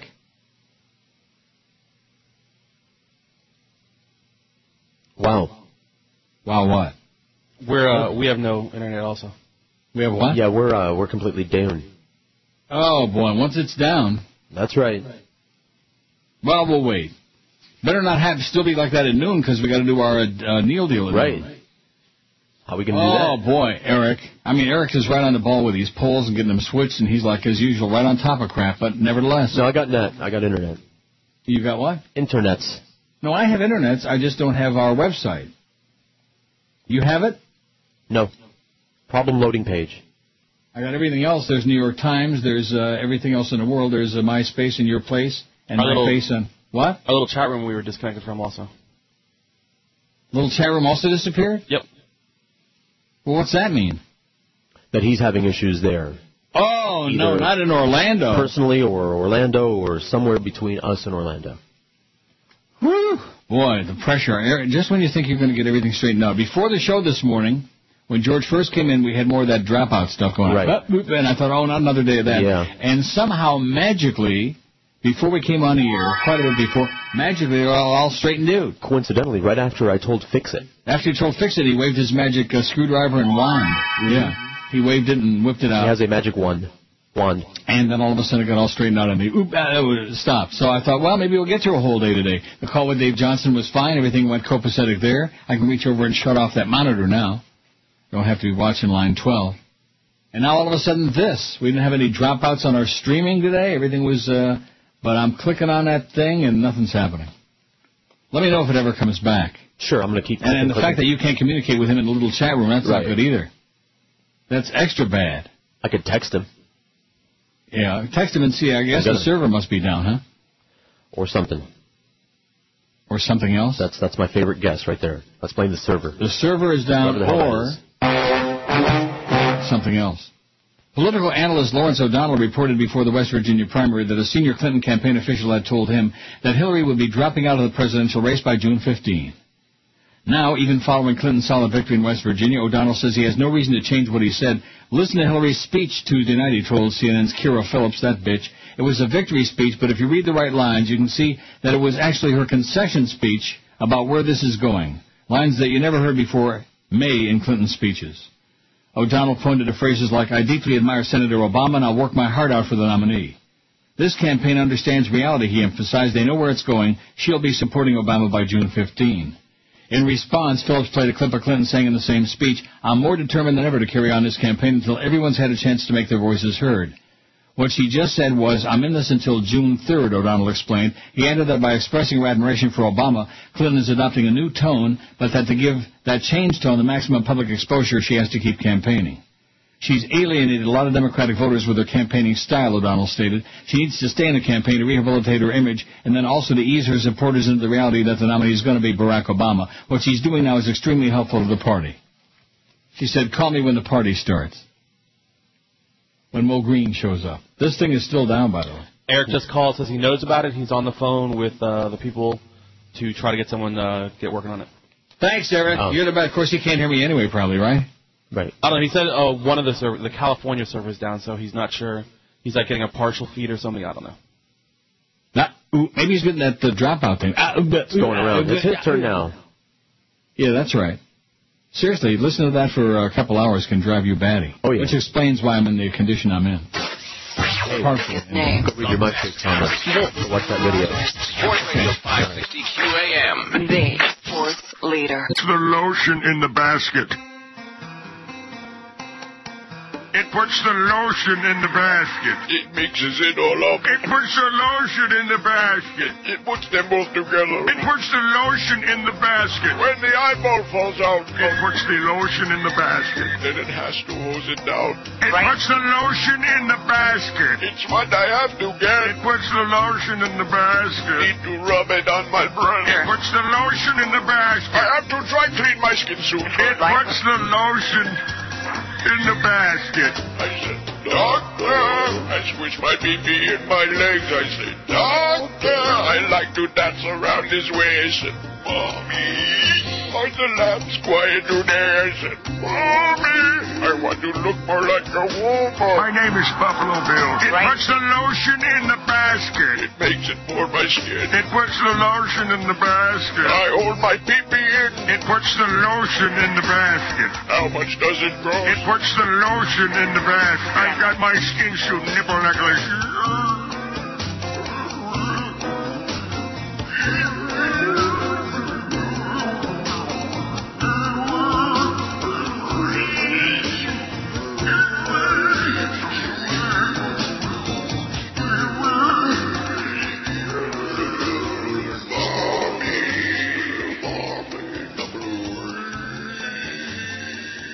11:31 at 560 WQAM. Our website is still down. Oh, yeah. Yeah, someone will be checking on the equipment in 15 minutes. Eric just called. Wow. In 15 minutes? Yes. Do you have any idea? This is radio. That's 15 minutes is right. like a lifetime. Sure. Oi! Hi. Wow. That is sure. And, of course, it's going to back us right up against that noon thing, you know? Yeah, well, at least that's what does that mean, somebody will be checking on it in 15 minutes? What does that mean? He said someone will be, I guess there's a equipment problem, and someone will be at the equipment in about 10, 15 minutes. And what are they going to do? Pee on Kick it? Pee on it, kick it. Kick it, lick kick it. Stick it, tick it, lick it, stick it. You'll hear the ticket. Wow. The nation's official inflation rate in April rose a slight 0.2%, but in South Florida, it sure doesn't feel that way, says the Scum Sentinel. Consumer prices for gas, food, and other products are soaring at the fastest pace in the nation, according to figures released yesterday by the Bureau of Labor Statistics, the BLS. But wages haven't kept pace with inflation in Florida. That combination is putting pressure on local consumers. The Miami-Fort Lauderdale metropolitan area topped all other cities with a 4.9% annual inflation rate through April. The national rate was 3.9%. It topped all other cities. We're number one, baby, in inflation. One factor pushing inflation ahead is obvious. It's the gas. The gas, said Fedner Tort, a taxi driver at Fort Lauderdale Hollywood International Airport. Tort says he no longer goes to Miami often, even though he's found some bargain prices there on food for his 3 kids. It's too much for gas, he said, so he shops closer to his home in Pompano Beach. Let me take a look on the BNN channel. I was going to say the gambling channel. It's the Canadian gambling channel. They don't have as many hysterical people hyperventilating on them. They're much more low-key, you know. It's a Canadian thing, eh? Look at that. The TSX is way up. The Toronto Stock Exchange is up almost 200 points. What's going on? Of course, see, they like it when the price of oil, at least the investors here do, because all that Canadian oil. Oh, yeah. Eric wanted to remind you that it's not even 8 o'clock out there. He got someone out of the shower to go check on the stuff. Oil, $125.56 a barrel. $125.56, that's what I was looking for. We got somebody out of the shower. Well, excuse us, Eric, excuse me. What's he getting all persnickety about? I guess he wants to make sure he's got everything up and ready for the show, and, feels bad when you take shots at him. I wasn't taking any shot. What did I say about Eric? I don't know. Boy, everybody's so touchy. Like that, your friend, what's his name? What's his name? Who? The guy that sent us that caustic email. And by the way, I've seen that Swillery piece already. Oh, okay. Sorry about that. Sorry. It's great. That's okay. You just figure I'm so out of touch I couldn't possibly have seen it. Well, no. I mean, I didn't see it live. I saw it after the fact when I heard about it, so. The Department of Labor reports that gas prices nationally actually went up 5.6% from March to April, but the figure was seasonally adjusted, a term economists use to describe changes they make in statistical reports to smooth out some trends that happen every year, to make it less grotesque, I guess. The seasonal adjustment in April was so large it turned the gas price figure from a 5.6% increase to a 2% seasonally adjusted decline. Right. Oh, my God. Figures lie and liars figure and all other crap.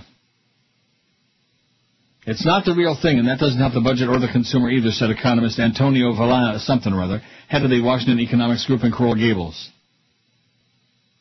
At the pump, South Floridians have seen prices skyrocket in recent weeks. Thank you again, Mr. President, for those bargain basement prices on the gas, for that cheap Iraqi gas. Regular gas topping $4 a gallon at some Broward and Palm Beach County stations. If you go to the gas station, it's 21 or 22 cents higher than last month, said Stuart Schweitzer, global market strategist for J.P. Morgan Private Bank. I don't think there's any way to escape that gas prices are trending sharply higher, and further increases are probably in the pipeline given the rise in crude oil prices, 125 and change for a barrel of oil now. Bush and his schmata-head friends, Bandar Bush, they're raping the world, baby. They're laughing their asses off while you're scrambling to try to fill up the tank. Thanks a lot, Mr. President, you bastard. Wall Street chose to look at the inflation report another way. There was a sharp rally in stocks for most of the day yesterday because traders had expected a higher rate of price increases. Their focus was on the core inflation rate that excludes food and energy. The rally fizzled in the final hour trading as the Dow closed up 66.20 points. Food, however, is a cost consumers can't wipe out of their budgets. In April, the price of food jumped at the highest rate in 18 years. Oh, hallelujah. And they say we're not in a recession. Well, you can forget that, said Nancy Biglin of Deerfield Beach after a shopping trip to Winn-Dixie. She recently noticed on a grocery store receipt she had paid $2.75 for a single tomato. $2.75 for a tomato, man. She asked the store manager if it was correct, and it was, so she returned it. Who can afford that, she said. She probably took a bite out of it and then returned it. Right, Nancy? Good going. There's another reason South Florida consumers are feeling the burden of rising prices. Incomes here aren't keeping pace with inflation. According to federal statistics, last year South Florida's consumer prices rose 5.8%, but the median hourly wage in Broward County rose only 3.2%. It rose only 4.6% in Palm Beach County and 4.2% in Dade County. Inflation's been outpacing local wages for 4 years, with only one exception. The growth in wages in the Miami area was larger than local inflation in 2006. The Bureau of Labor Statistics doesn't yet have figures on local wages for 2008, but the trend is the same nationwide. In April, the Labor Department said average weekly earnings fell 0.5% when adjusted for inflation. We got real service, baby. People can't afford food. They can't afford gas. They can't afford to drive their car. They can't afford nothing. How do you like that? I don't. What are we going to do about that damn website? It's like very disconcerting to me. We're doing everything we can. Nothing. On this end, anyway. Eric said the guy got out of the shower. Right. Maybe he's got a magic wand, like fix it. Maybe he can wave his magic wand and click on that thing and nothing happened. What? I hope he dries off before he tries to fix it, Yeah, that would be really bad if he got electrocuted, he got fried. Well, and at least if he's going to get fried, I hope he fixes the thing before that happens. Please. Let's see. For your information, I'm still streaming you live here in beautiful Vegas, somebody says. Well, that's good. Thank God for that. Thank you for making the effort to send that in as opposed to like that. Did you see that other comment on there right under the video? What? On your MySpace, somebody else showed up and gave you a spy report, too. Oh. It looks like I paid them to do it, but I didn't. Oh, I didn't see that. Let me go look. Okay. Why do you whistle a tune?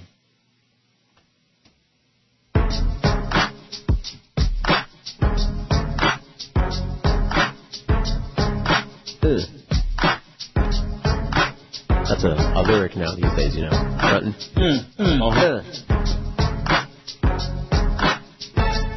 Yeah. That's one too. Yeah. But it's always there. Okay, I'm looking under the thing here. Here's the comment. I don't see any comment. Why don't you just read it to me as opposed to putting me through this grotesque exercise? Okay, let me go to it. What is this? I don't see any comment. I see the video. Yeah, right under that video should be a nice comment from Andy. No, I don't see no comment from Andy. Angie. Or Angie or Andy or anybody else. There's no comment. There's no comment. Don't you understand? I saw it. Let me get to it. You know I'm slow over here, this computer. The comment is from Mark, and it's about that Keith Olbermann thing I played. Which I would have thought that would have been, like, breathtaking and spectacular, but, you know. It's weird you don't see it.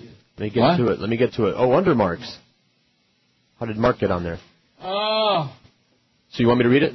Oh, Angie's Invidium. Well, why didn't you tell me? I'm trying to.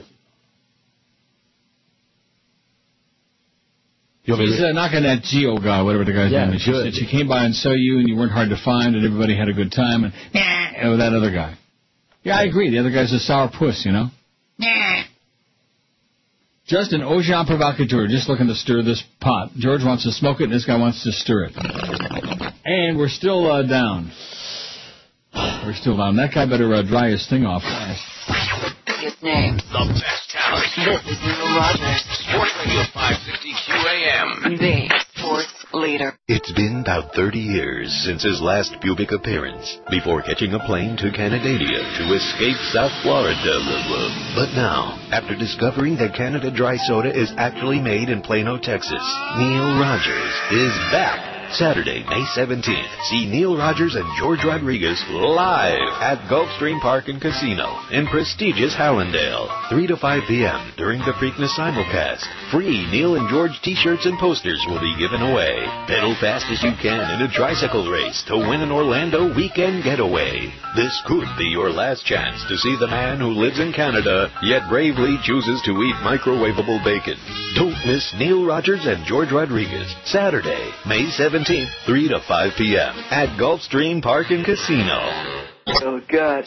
I got $60 for a couple of old boxes of Rice-A-Roni. I never knew rice was worth so much. That's right. Rice is at an all-time high. And you can turn your unused rice into money with Cash for Rice. I took these boxes of Uncle Ben's converted rice and converted them into Benjamins. We'll send you a postage-paid Ziploc bag. Just fill it, send it back to us, and Cash for Rice will mail you a check. I used to get mad when my kids wouldn't finish their food. Now, I just get rich. Would you rather have cold, hard rice in the fridge or cold, hard cash in your pocket? Call Cash for Rice now.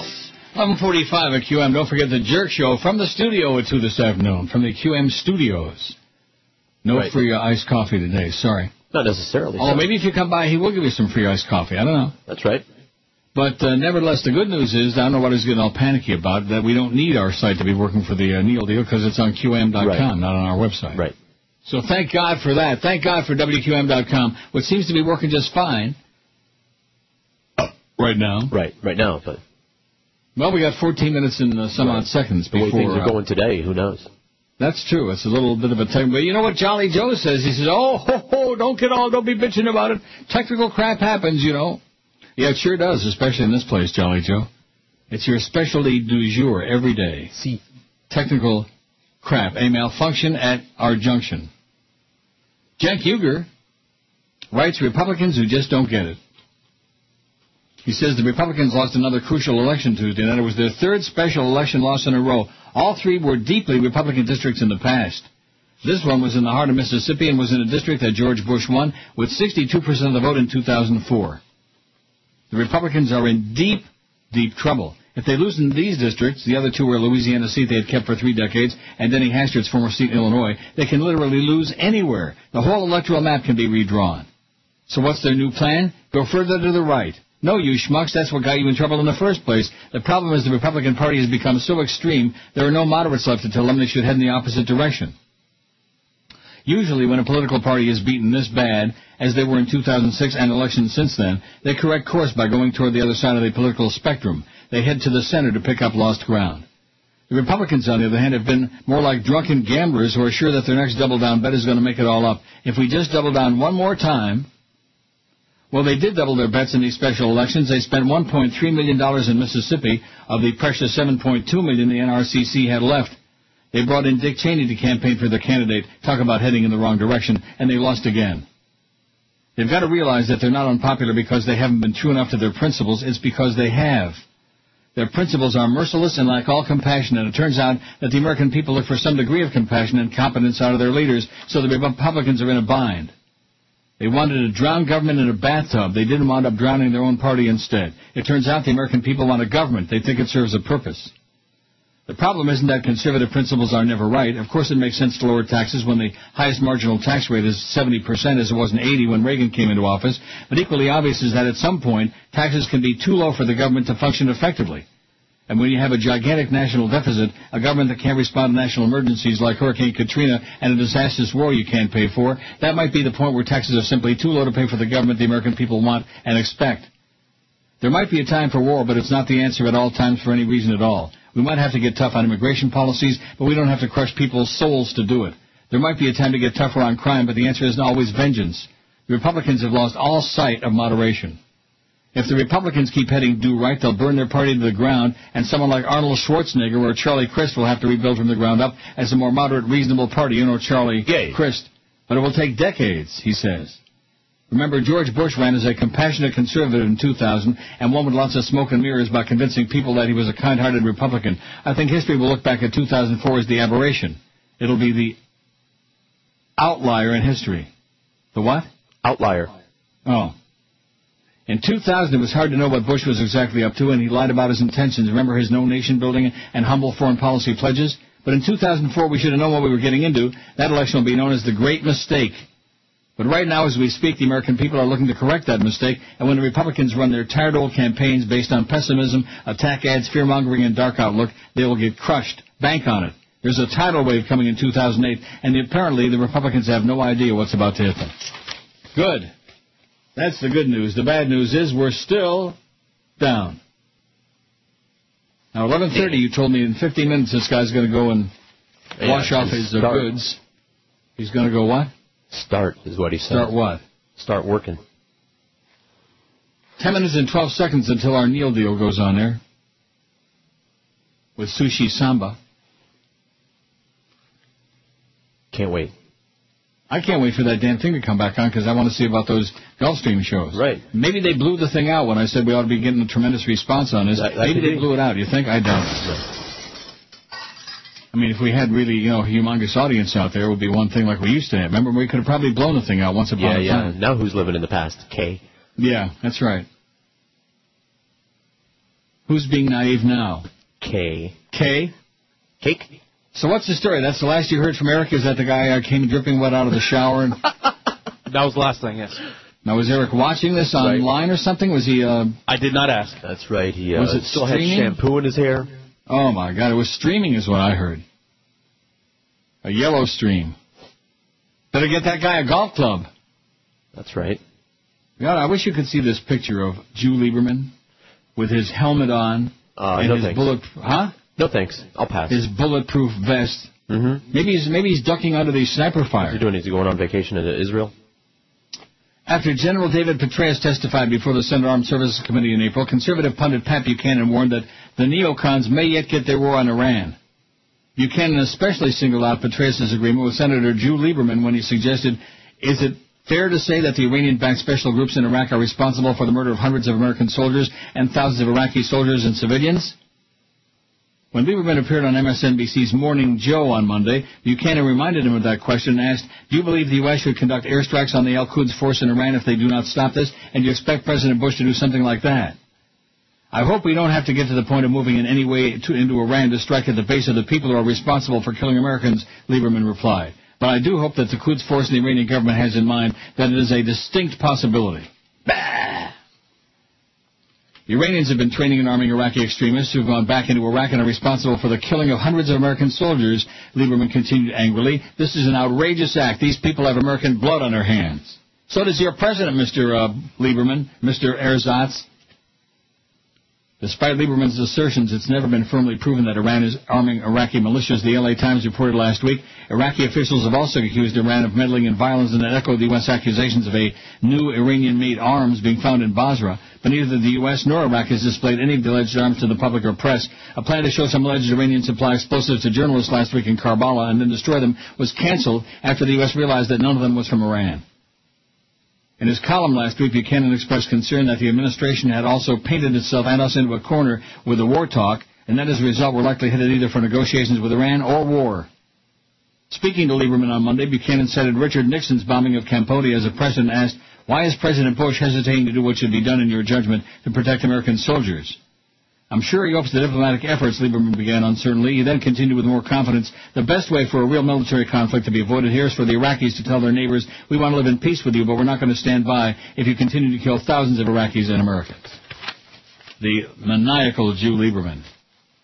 That's the reason we've had all these years of Bush, him on the Gore ticket. Forget about all that, all the fixed vote in Florida and all that stuff, the hanging chads and the Supreme Court. And that wonderful Antonin Scalia, whom Leslie Gore kissed so much that her lips are attached to his ass permanent. She has no lips. Leslie Gore?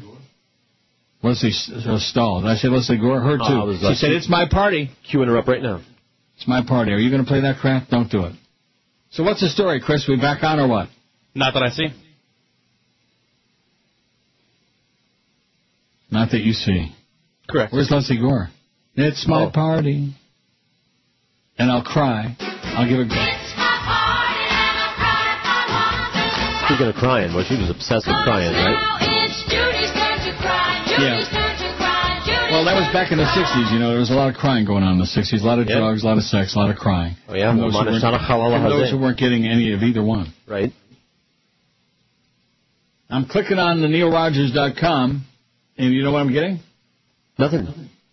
I'm getting problem loading page. How about you? Correct.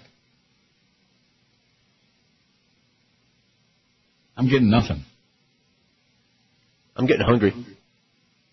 Oh, are they bringing you food? No, it's going to be, they don't open till 12, so it'll be here like 12:20 or 30, Gerald said. Remember Gerald? That's his name, right? I believe so, yes. There is really such a person, huh? There really is. I saw him. We have exactly 5 minutes until we open up the thing. Neil's store. On WQM.com. Go. Thank goodness that site is working. What?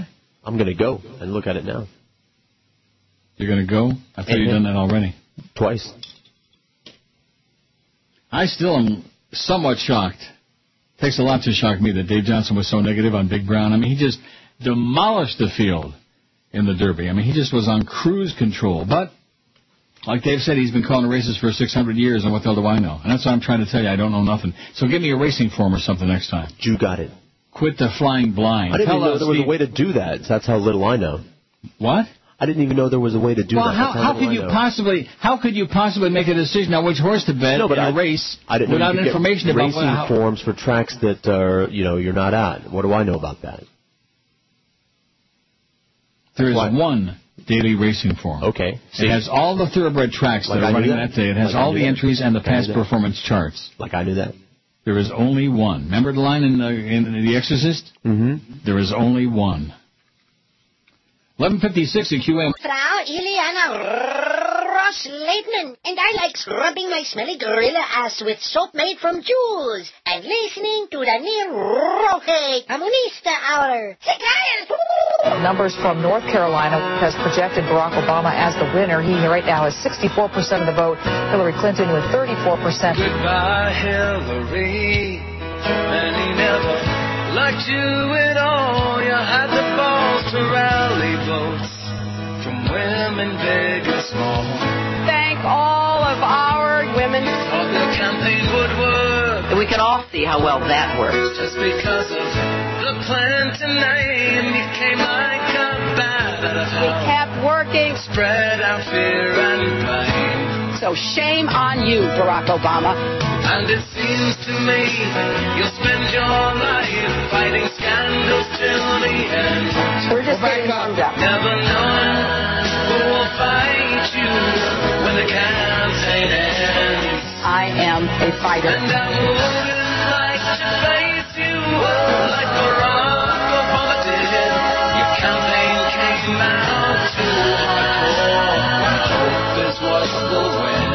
made a mistake. That happens because I'm human, which, for some people is a revelation. It's a shock. 1201 at 560 WQAM. We're back up with our website. You got 47 votes on there. We got 78 certificates. We started with 100, and we got 78 left. Aren't you excited that we got this thing back up? I am. I was really thrilled when it came back up. When George does the shows at Gulfstream, what's your take? 49 votes. We'd have a lot more than that if the site would have been up there. But nevertheless, we'll keep it up till 1. What do you say? All right. It's okay, 20. I love it, 14. I turn it off, 9. It sucks, 6. Including that Geo guy probably voted. Don't worry, Joe. We'll give you your money back. Yeah, give him his $20 back. And give him back the hour of his life, too, while you're at it. How we doing? We still got 78? 76, trombones. So, Chris, that's your assignment. Can you handle it? Keep your eye on it? And I'll keep my eye on the poll on our website, which, thank God, is back up. Thanks, Eric, for your feverish work. And thanks to the guy who's still dripping wet. That's right. Get him a towel. Apparently a couple of circuit breakers popped, so they had to reset them. Wow. You getting a report, an update from Eric? He called like 3 times. Got any clothes on, or do you just go out there naked? I didn't ask, and I don't want to know. Maybe he stuck his pocket rocket in the right socket. You think that might be it? Maybe he's got a magic wand. 54 votes on your poll. Only 6 say it sucks. Well, that's good. I'm really relieved because I was worried about that. Because they're always saying, we don't want to hear about horse racing. But, of course, we don't talk that much specifically about racing other than we, When we're betting. And when you're betting. And I think it's funny that it's the cluster fork that it is. What do you mean by that? That's what people have told me, even the people that don't even understand what we're saying. It's funny because you're yelling at me. They love that. 12 minutes till the first post at the Meadows with Roger Houston. The Meadows. And here's Jerry Bailey's Inside Track DVD. I answer all those questions and much, There's much more. The great jockey Jerry Bailey, who, like all other jockeys, is like a little munchkin, but right. More like human. By the way, that was Jose Santos we saw last night. Really? He's a great jockey. Boy, I remember the days way back, speaking of Gulfstream, when he was really on fire before he went to New York. Mm-hmm. And he was riding Gulfstream, and his main thing would be he would be like last almost every race. And he would make this gigantic move around the last turn and just sweep by the field and win so many races like that. That was his patented trademark in Florida. How do you like that? Great jockey. So what did he say? Did you? No. His party was leaving the restaurant when the owner Mal Burrows. Mal Burrows. Yeah. Pointed him out and said a lot of jockeys get there because that's the place they hang. It's a horse place. Now what place is this? The Saratoga in downtown Hollywood. Really nice place. Great. Really, really, really good food. Well, let's see. You got 71 minutes till post time at Churchill Downs, 56 minutes till 1 o'clock, the first race at Belmont, and 66 minutes till Pimlico. The first race that I'll be seeing here, we're not going to do this every day because you're not. Let me get that online account going, and then we can do it every day. Get off of that racing channel, you idiot. I'm talking to myself. God, what a fool. No, I just enjoy watching it. I don't have. In fact, there's so much stress-free when you don't have a bet down, Now, you're not that much of an aficionado that you would enjoy watching it with no betting interest. No. You could care less, right? I had a little bit more liquid change. I would, Liquid change? Yeah, liquid money. I might be 74 votes on the poll. When George does those shows at Gulfstream, what's your take? It's okay, 31. I love it, 22. You put those two together, you got like over 70%, almost 71%. Right. I turn it off, 13. That's bad. And it sucks, 8. So that's like 28% negatory. Mm-hmm. And quite frankly, just about anything with this audience, if they like it, I'm surprised. If they like it, it's a miracle. We still got 73 on the certificates. They're not the first 20 went in chunks. It went from 100 to 90 to 80. Those are the South Beach people that know all about it. They jumped on theirs right away. Yeah, that's right. You people out there, once they're gone, man, they're going to be gone. Speaking of the golf club that you pee in, and everybody seems to be peeing up a storm these days, you notice how many spots there are on TV for, what do they call that? Erectile dysfunction? No, not that. That is something else in the same area, though. The swollen prostate business? No. Well, that too. But for guys, for people who can't stop peeing. Oh, yeah. Flomax. Is that what it is? That's one of them. Stop the Flomax. Here's an article from USA Today on tap in space. Urine will not go to waste. Astronauts living in the International Space Station soon will take recycling to new extremes. They'll get some of their drinking water from the toilet. All right. NASA has spent decades perfecting a system to transform urine into water that can be used in space for drinking, food preparation, and washing. Agency officials say the water from the system will be cleaner than U.S. tap water. I'm sure of that. Mm-hmm. How do you like that? Well, of course. The new $250 million machine was being unpacked yesterday at the Space Shuttle's Florida launch site. Shuttle Endeavour scheduled to take it to the station this fall. If all goes well, the so-called toilet-to-tap system will be fully operational in 6 months. Toilet-to-tap. Tap on this. Russia developed a similar system in the 80s, but it never flew in space because of concerns over crew squeamishness, says former station astronaut Leroy Chow, now a space consultant. He says station crews expect hardships there, but aren't likely to object. You're going to the space station as part of exploration. He says, this is just something you have to put up with, and that's okay. Some of the crew's drinking water already comes from an unconventional source, evaporated laundry water and sweat, which are captured by a Russian machine man. Oh, yeah, those Russians sweat up a storm, especially Woodbine. Do they? Oh, God. You ever scrape their back? Sometimes I want to ask some of these people, some of these old Europeans there, do you ever get out of the house or just to come here and annoy people? You know what I mean by that? Yeah. I mean, these people have no social prowess whatsoever. They just have no social skills, man.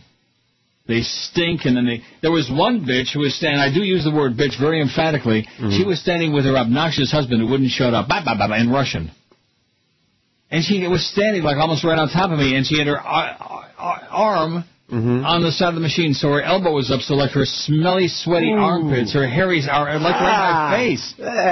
Yeah. The Ruskies, man, I'm going to tell you, I don't know if we have any Russians out there in the audience, but you people better get the word around, okay? Josh's ex-girlfriend, but she don't smell like that. Well, thank God for that. Nor does she have hairy armpits. Sniff her a little bit? Nor does she have hairy armpits. I sniffed her a lot. I bet.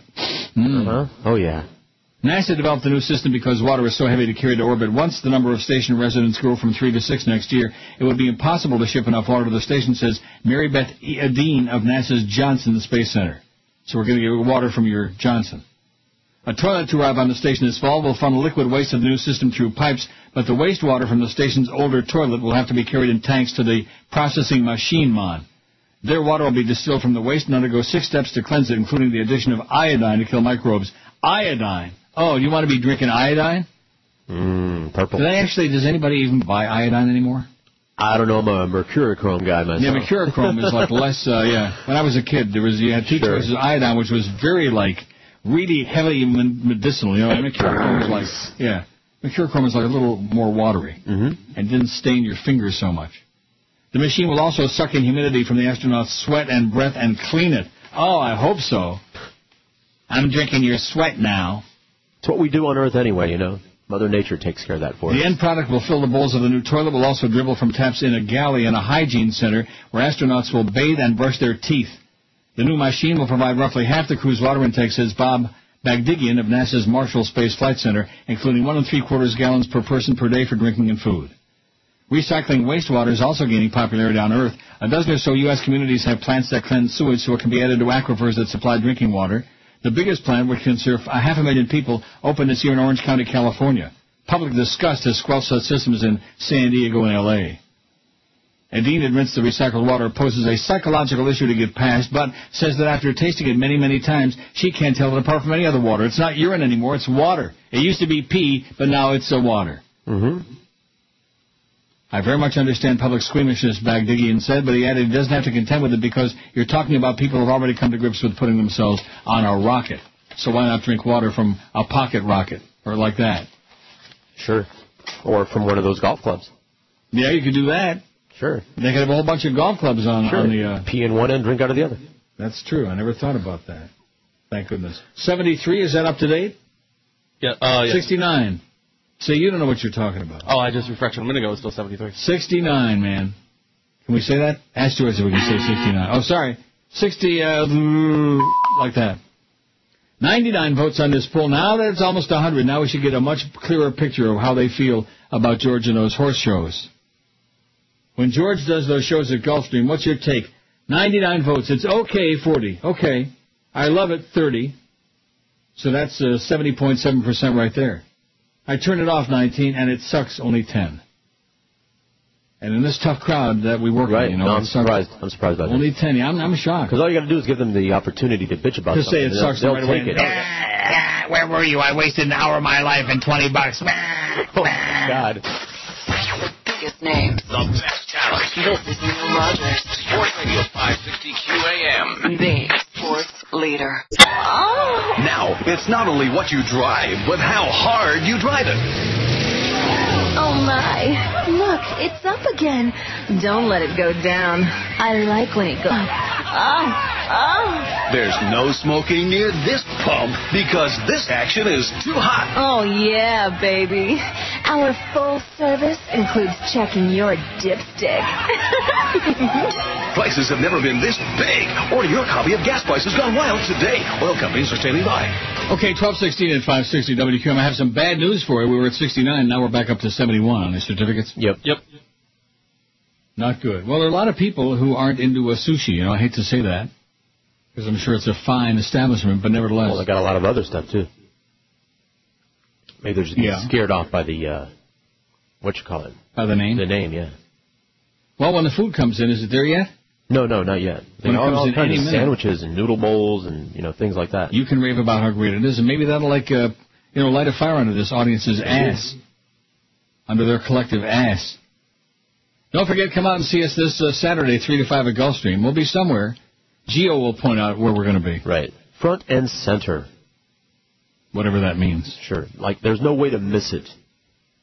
116 votes on your poll about your Gulfstream appearances. And, of course, George don't really care what you think. Oh, look at that. We had a couple of down on the streaming. We got all kinds of stuff going on.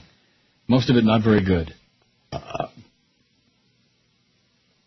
Still 71. We had 2 bogus. Probably a chicken neck. Trying to use his old Montgomery Ward and Jefferson's cards. Mm-hmm. They're not buying it. 118, when George does the shows from Gulfstream, it's okay. 46, I love it. 35, I turn it off. 25, and it sucks. 12, it sucks. Ah! Like that. A new U.S. government report reveals that nearly 2,500 children being held in military custody in Iraq and Afghanistan by the U.S. are not uniformly protected as mandated by the UN protocol. Neither contends the ACLU or those the government seeks as new recruits here at home. The report submitted yesterday to the UN Committee on the Rights of the Child shows that there is no set policy in place to handle youths under the age of 18 captured and detained by the U.S. military in Iraq and Afghanistan. It is shocking, said Jamil Dakwar, director for the ACLU's Human Rights Program, to know that the U.S. is holding hundreds of juveniles in Iraq and Afghanistan. Even more disturbing that there is no comprehensive policy in place that will protect their rights as children. Juveniles and former child soldiers should be treated first and foremost as candidates for rehabilitation and reintegration into society, not subjected to further victimization. The ACLU, in an additional report, says that the U.S. lack of policies toward underage detainees violates not only the international norm, but the optional protocol on the involvement of children in armed conflict ratified in 2002. The protocol mandates... What was that? Sorry. What was that? I farted. Oh, I can smell it. Protocol mandates that no person under 18 years of age be forced to join a military force and calls to protect, with all feasible measures, members of a military force under the age of 18 from direct combat, whether in a state military or a militia. About 500 children in Iraq alone are being held without charge in U.S.-run facilities. The government says the children are being taught to contribute positively to the future of Iraq. The ACLU contends that in addition to these children, up to 23 children under 18 are being held at the infamous Bagram military base in Afghanistan, and up to 60 at Gitmo. They're going to Gitmo, then they bargain for. You teach them a thing or two, ain't it? Yep. Now, how are we doing on this thing? Still 71? Yep. Still 71 certificates. We started with 100, and we're still sitting there on 71? Oh, my God. It's a good thing I'm going on vacation tomorrow, I'll tell you that. Yep. So much stress and so much pressure, it's enough to make you want to crumble. What is the Jewish cracker called? The professor, who's supposed to be an intelligent person, asked me, what's the Jewish cracker called? Redneck. You ever hear such a question in your life? Matzah is what he's talking about. Matzah man. The Jewish cracker. I'm just about ready to, cave in today. You know what I mean by that? No. I'm about ready to crumble. The nation's first openly gay governor tried to convince the judge in his divorce case yesterday that he's too poor to pay alimony, saying he's been financially crippled by his resignation and marital troubles. Former New Jersey Governor James McGreevey said he has limited income and few assets and is all but unemployable these days.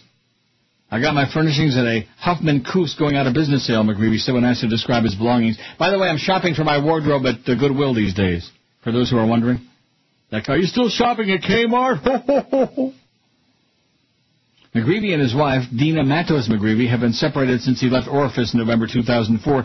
3 months after he said he had an affair with a male staffer and planned to resign, the staffer denies he had any affair with McGreevey and accused him of sexual harassment. Evidently, the governor had the hots for this guy. Like that. The hots. Mm-hmm. The couple have agreed on custody of their only child, 6-year-old Jacqueline, but are fighting over alimony, child support, and how to divide their assets and liabilities. Matza McGreevey is asking the court to award her alimony and additional money based on the contention that McGreevey committed marriage fraud. She said she was duped into marriage by a gay man who needed the cover of her wife to advance his political career, like your governor. Oh, he's got a girlfriend, you know, Charlie Crist. He couldn't possibly be gay, Neil. You're wrong. You think everybody, your governor, he's got a girlfriend, yeah. A girlfriend named Bruce. McGreevey counters that his wife, whom he married in 2000, should have known he was gay and that for most of their marriage she made more money than him. She should have known he was some kind of a fag, for Christ's sakes. Looking at all those naked pictures of guys, sniffing jockstraps. He spent hours on the stand yesterday detailing his jobs and sources of income. Because of this case, I've been financially crippled, he said.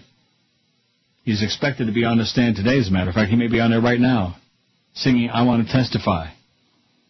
Now an Episcopal seminary student, McGreevey, 50, said he owes a prior divorce lawyer at least $116,000 and hasn't paid his first ex-wife any child support this year. He said he relies on his boyfriend to pay legal bills and lifestyle expenses. McGreevey acknowledged that he's indifferent to money and passed up opportunities to increase his income during his marriage by instead running for public office. Before he took the stand, McGreevey lawyer Stephen Haller told the judge the ex-governor should not have to pay alimony to his wife because the couple's short-term marriage does not qualify for her for it. Haller accused Matos McGreevey, 41, of having an emotional vendetta against his client. Matza McGreevey. Isn't that funny? I just got that text message there about Matza, and we're reading a story about Matza McGreevey. Matos. Coincidence? No. Haller said Dina Matos McGreevey's earnings exceeded her husband during about half of their marriage. John Post, who represents Dina Matza McGreevey, said it was absurd that the two partners had equal earnings and said McGreevey is underestimating his earning potential. Post noted that McGreevey earned $429,000 in 2006, $185,000 last year. During his testimony, McGreevey said he proposed writing a tell-all book with his estranged wife, but she turned him down and later wrote her own memoir. McGreevey said he was initially offered $1 million to write his life story shortly after leaving office in disgrace, but later signed a book contract for far less, schmuck. He said his goal was not to make money, but to help gay and lesbian teenagers who might find the courage to live openly after reading about his life as a closeted gay man. It was about my failures and my sins, he said of his book, The Confession. The Confession. Oh, don't tell me this thing has died again on us. Oh, yeah. Oh, this is getting really ponderous. Our website is out again. Oh, no. You know what that means, don't you? It's the end of the world. Yes. As we know it. Still 71 on that, huh? I'd say let's just go home if there weren't food coming. Oh, 69. We're back to 69. Yes, We're still two more. 69. But as far as our website, Gornish Telephone. It ain't there. It's back. Those circuit breakers must have popped again. There it is. So maybe Eric wants to get that guy out of the shower again. Will you at least let him finish one shower and wash off his goods and stuff? Has that ever happened to us before, twice in one day? I don't think so. It must have. I don't know. No, get out of here. Get out of town. So who's do you think going to come by to see us on Saturday? Think there's Everybody. Going to be a big gathering? Everybody. Well, what does that mean? The good, the bad, the ugly. The ridiculous and the sublime. Mm-hmm. Mostly the ridiculous and the ugly. I'm sure of that. Positive. So you never did finish your story about Jose Santos. He was having dinner at the we're having restaurant. the Saratoga, downtown Hollywood. Great place. Right. Family dining. Best view in the city. And the owner, Mal Burrows, was talking to us about, what a smart ass I am for, giving you a hard time about the Trotters and all the crap that I say. And the Jose Santos parties was leaving, and he pointed them out, and that's the end of the story. So I see. So in other words, you didn't like... There goes Jose Santos. A lot of jockeys hang out here because, you didn't like speaking Espanol with Jose. No, I did not. Or in English. Or I would have asked him how come the trotters don't run as fast as they can. He's not a he's a jockey, I know. Not a trotter. He probably would have laughed and said, I don't know, that's why I do thoroughbreds. He probably wants to know how come a lot of the thoroughbreds don't run as fast as they should either. Oh, that would have been a shot now, wouldn't it? 26 past noon at 560 WQM. We're having all sorts of technical issues here today, but you know what? Vacation for me tomorrow. I'll somehow survive. I'll fake my way through.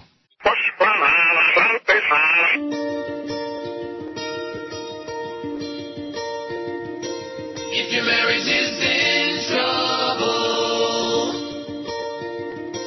better listen up this morning. We're about to burst your bubble. Pay attention to this warning. Your hubby just might be gay if he sings along with Clay. Gay. Does he try on your shoes while he's watching Moulin Rouge? Your hobby just might be gay. It's in the YMCA. Does he shop from there to sale and cry when he breaks a nail? Your hobby just might be gay. If he's into Bobby Flay, he might be gay. Does any of it sound familiar?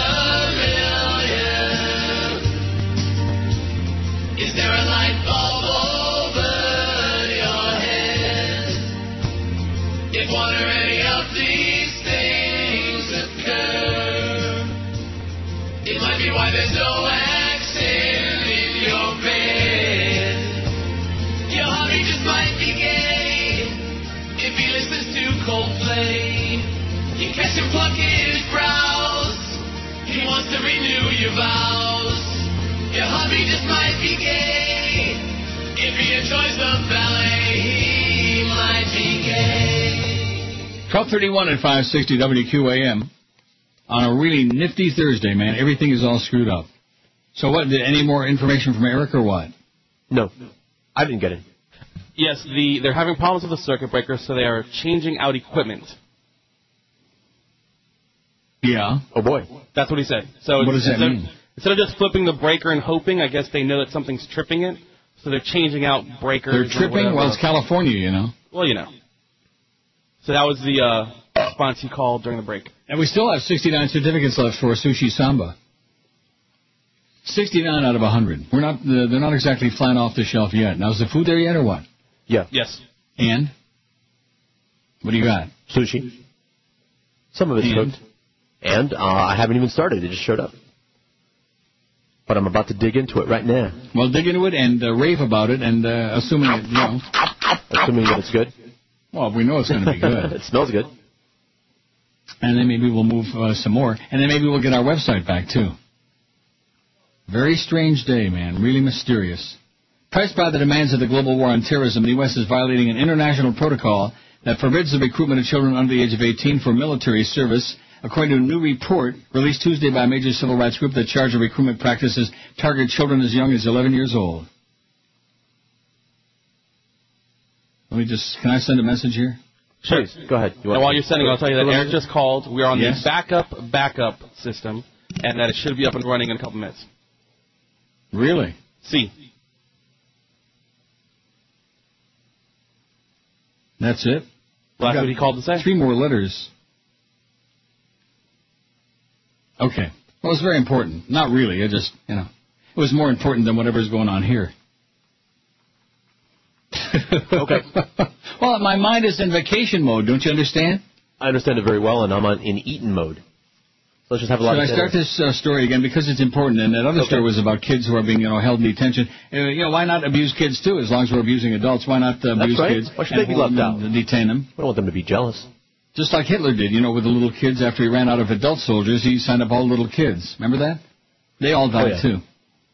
Pressed by the demands of the global war on terrorism, the U.S. is violating an international protocol that forbids the recruitment of children under the age of 18 for military service, according to a new report released Tuesday by a major civil rights group that charged the recruitment practices target children as young as 11 years old. Wow. How do you like that? Oh, my God. The 46-page report, Soldiers of Misfortune, which was prepared by the ACLU for submission to the UN Committee on the Rights of the Child, also found that U.S. military disproportionately targets poor and minority public school students. What a surprise. Aren't you shocked by that? No, we knew that. Military recruiters, according to the report, use exaggerated promises of financial rewards for enlistment, which undermines the voluntariness of their enlistment. What does that mean? Voluntariness? That sounds like truthiness. In some cases documented by the report, recruiters used coercion, deception, even sexual abuse in order to gain recruits. Perpetrators of such practices are only very rarely punished, the report found. The U.S.'s military procedures for recruiting students plainly violate internationally accepted standards and fail to protect youths from abusive and aggressive recruitment tactics, said Jennifer Turner of the ACLU Human Rights Project. The increased aggressiveness of military recruiters is due in major part, according to the report, to the increased pressure to meet enlistment quotas caused by ongoing U.S. military operations in Iraq and Afghanistan, to which nearly 200,000 soldiers and Marines are currently deployed. The pressure created by current military commitments is not only translated into enhanced recruitment efforts among children under 18, as young as 11. The armed forces have also lowered their standards for minimum intelligence tests, made it easier to enlist individuals with criminal records, and increased reenlistment bonuses for soldiers who might otherwise be tempted to leave the service. The report, which also detailed Washington's failure to protect foreign child soldiers being held by U.S. forces at Guantanamo Bay and elsewhere around the world as part of its submission to the UN Committee on the Rights of the Child, assesses Washington's compliance with the optional protocol on the involvement of children in the armed conflict. The protocol is designed to protect the rights of children under 18 and may be recruited by the military and deployed to war. Okay, so what did Eric say now? I wasn't paying any attention. I was sending a text message. I was reading the story on the air. I was confused. He said, we are now on, like, backup equipment for the moment. 68. We sold another one there for Sushi Samba. Correct. Now, what are you eating? Shrimp tempura. And all kinds of water. And we're back up. Oh, happy day. Oh! Those Edwin Hawkins singers, man, they've been so busy on this show lately. We've had many unhappy days. So maybe cue them up. I'll have to put these chopsticks down. Oh, well, don't do that. Are you eating with chopsticks? Yeah. Now, you're a sushi guy, right? You like sushi? Right, yeah. I gotta confess, I'm a little squeamish. First of all, I don't like fish. Right, well, one would have sushi, to. For starters, one would have to. Yeah. But, like, shrimp tempura is a fried shrimp kind of a thing, so. Oh, I like that. If you, I do like fried that. I love shrimp and rice and things like that. And has it got, like, a really good sauce, like sugary, sweet sauce that you dip it in? It can, but I use soy sauce. Oh. And wasabi.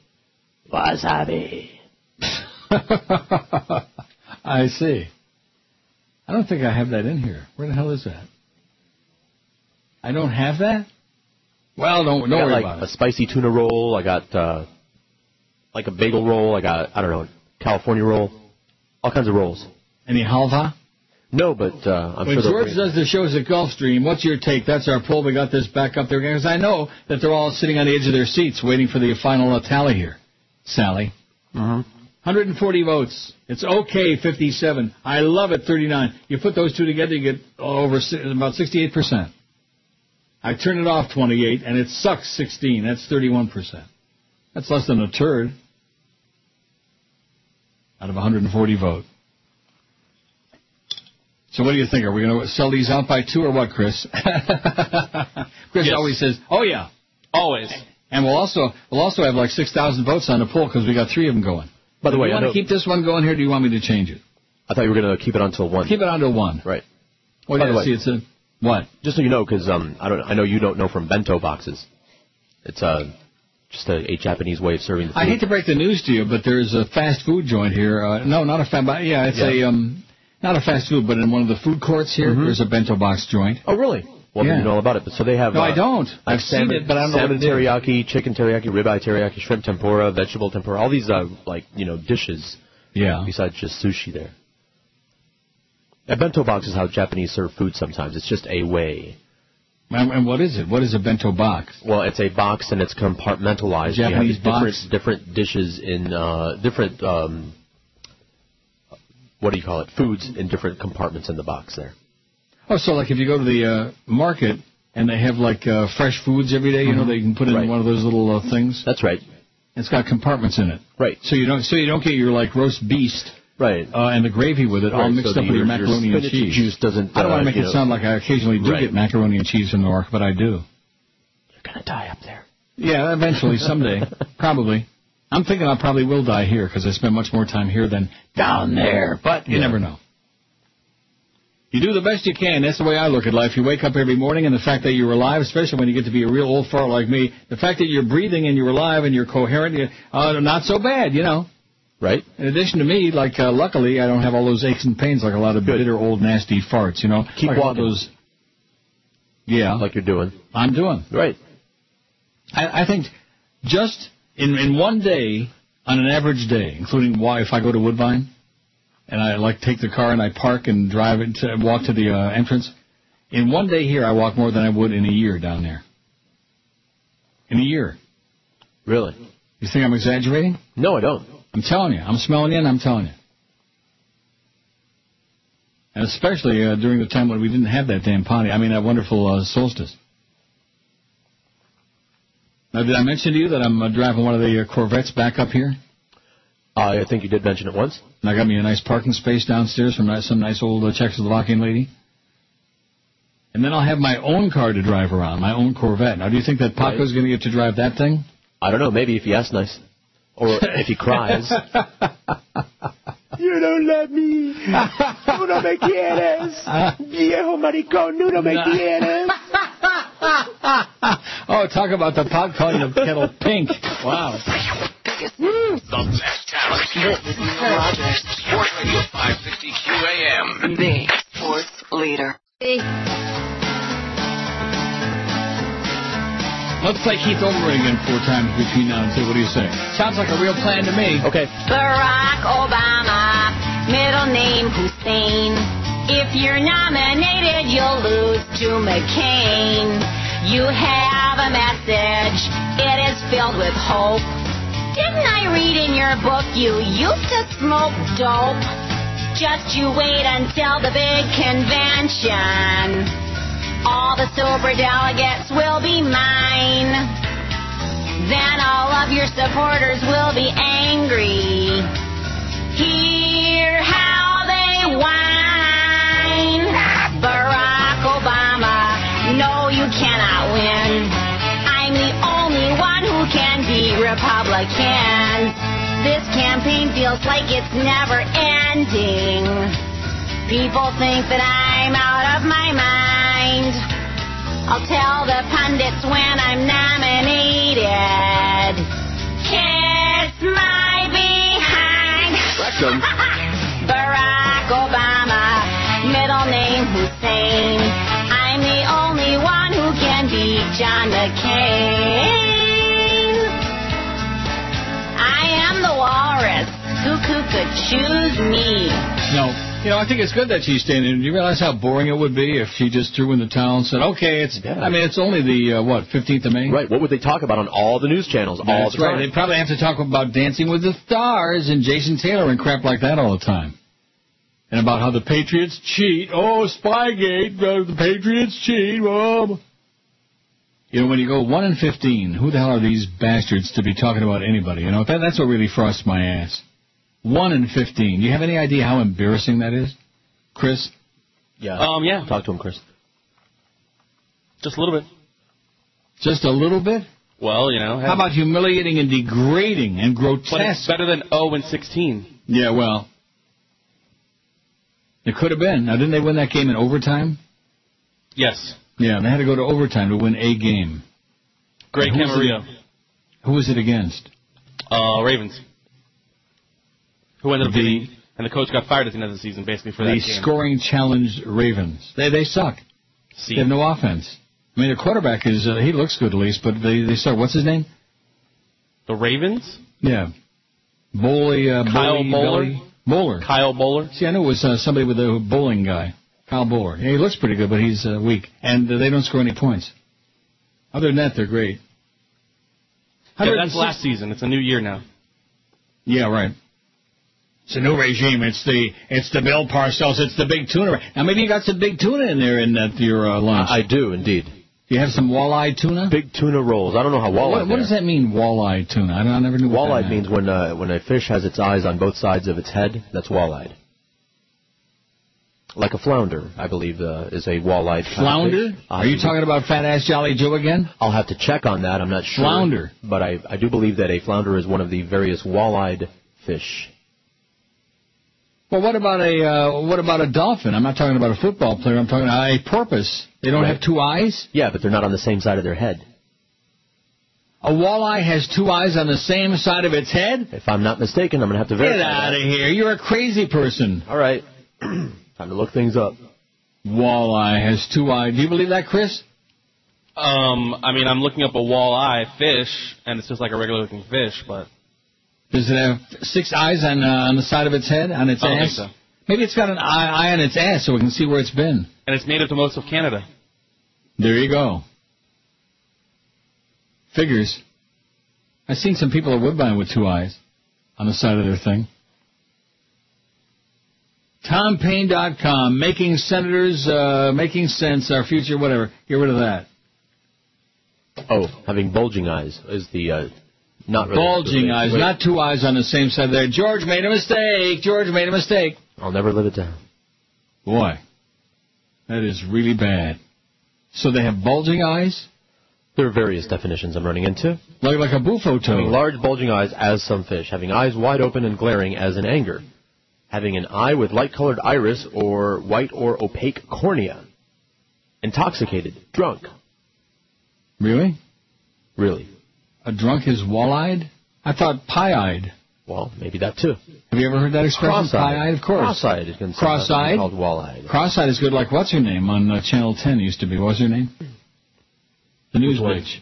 Which the news one? broad. Christy Kruger. Christy Kruger, that's the one. Is she still on? I don't know. Is she and still wall-eyed? whatever did happen to our good close friend there at Channel 6, who used to be on Channel 4, but now is Channel 6? Which one? The one that got ballooned up to like 800 pounds. Kelly Craig. Kelly Craig. What happened to her? I don't know. I know she was pregnant, and of course most pregnant women get pretty, plump.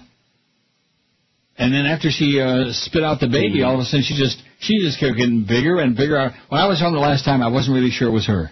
This weekend I'm going to turn on the weekend. Isn't she on the weekend a lot? I don't know. In the morning?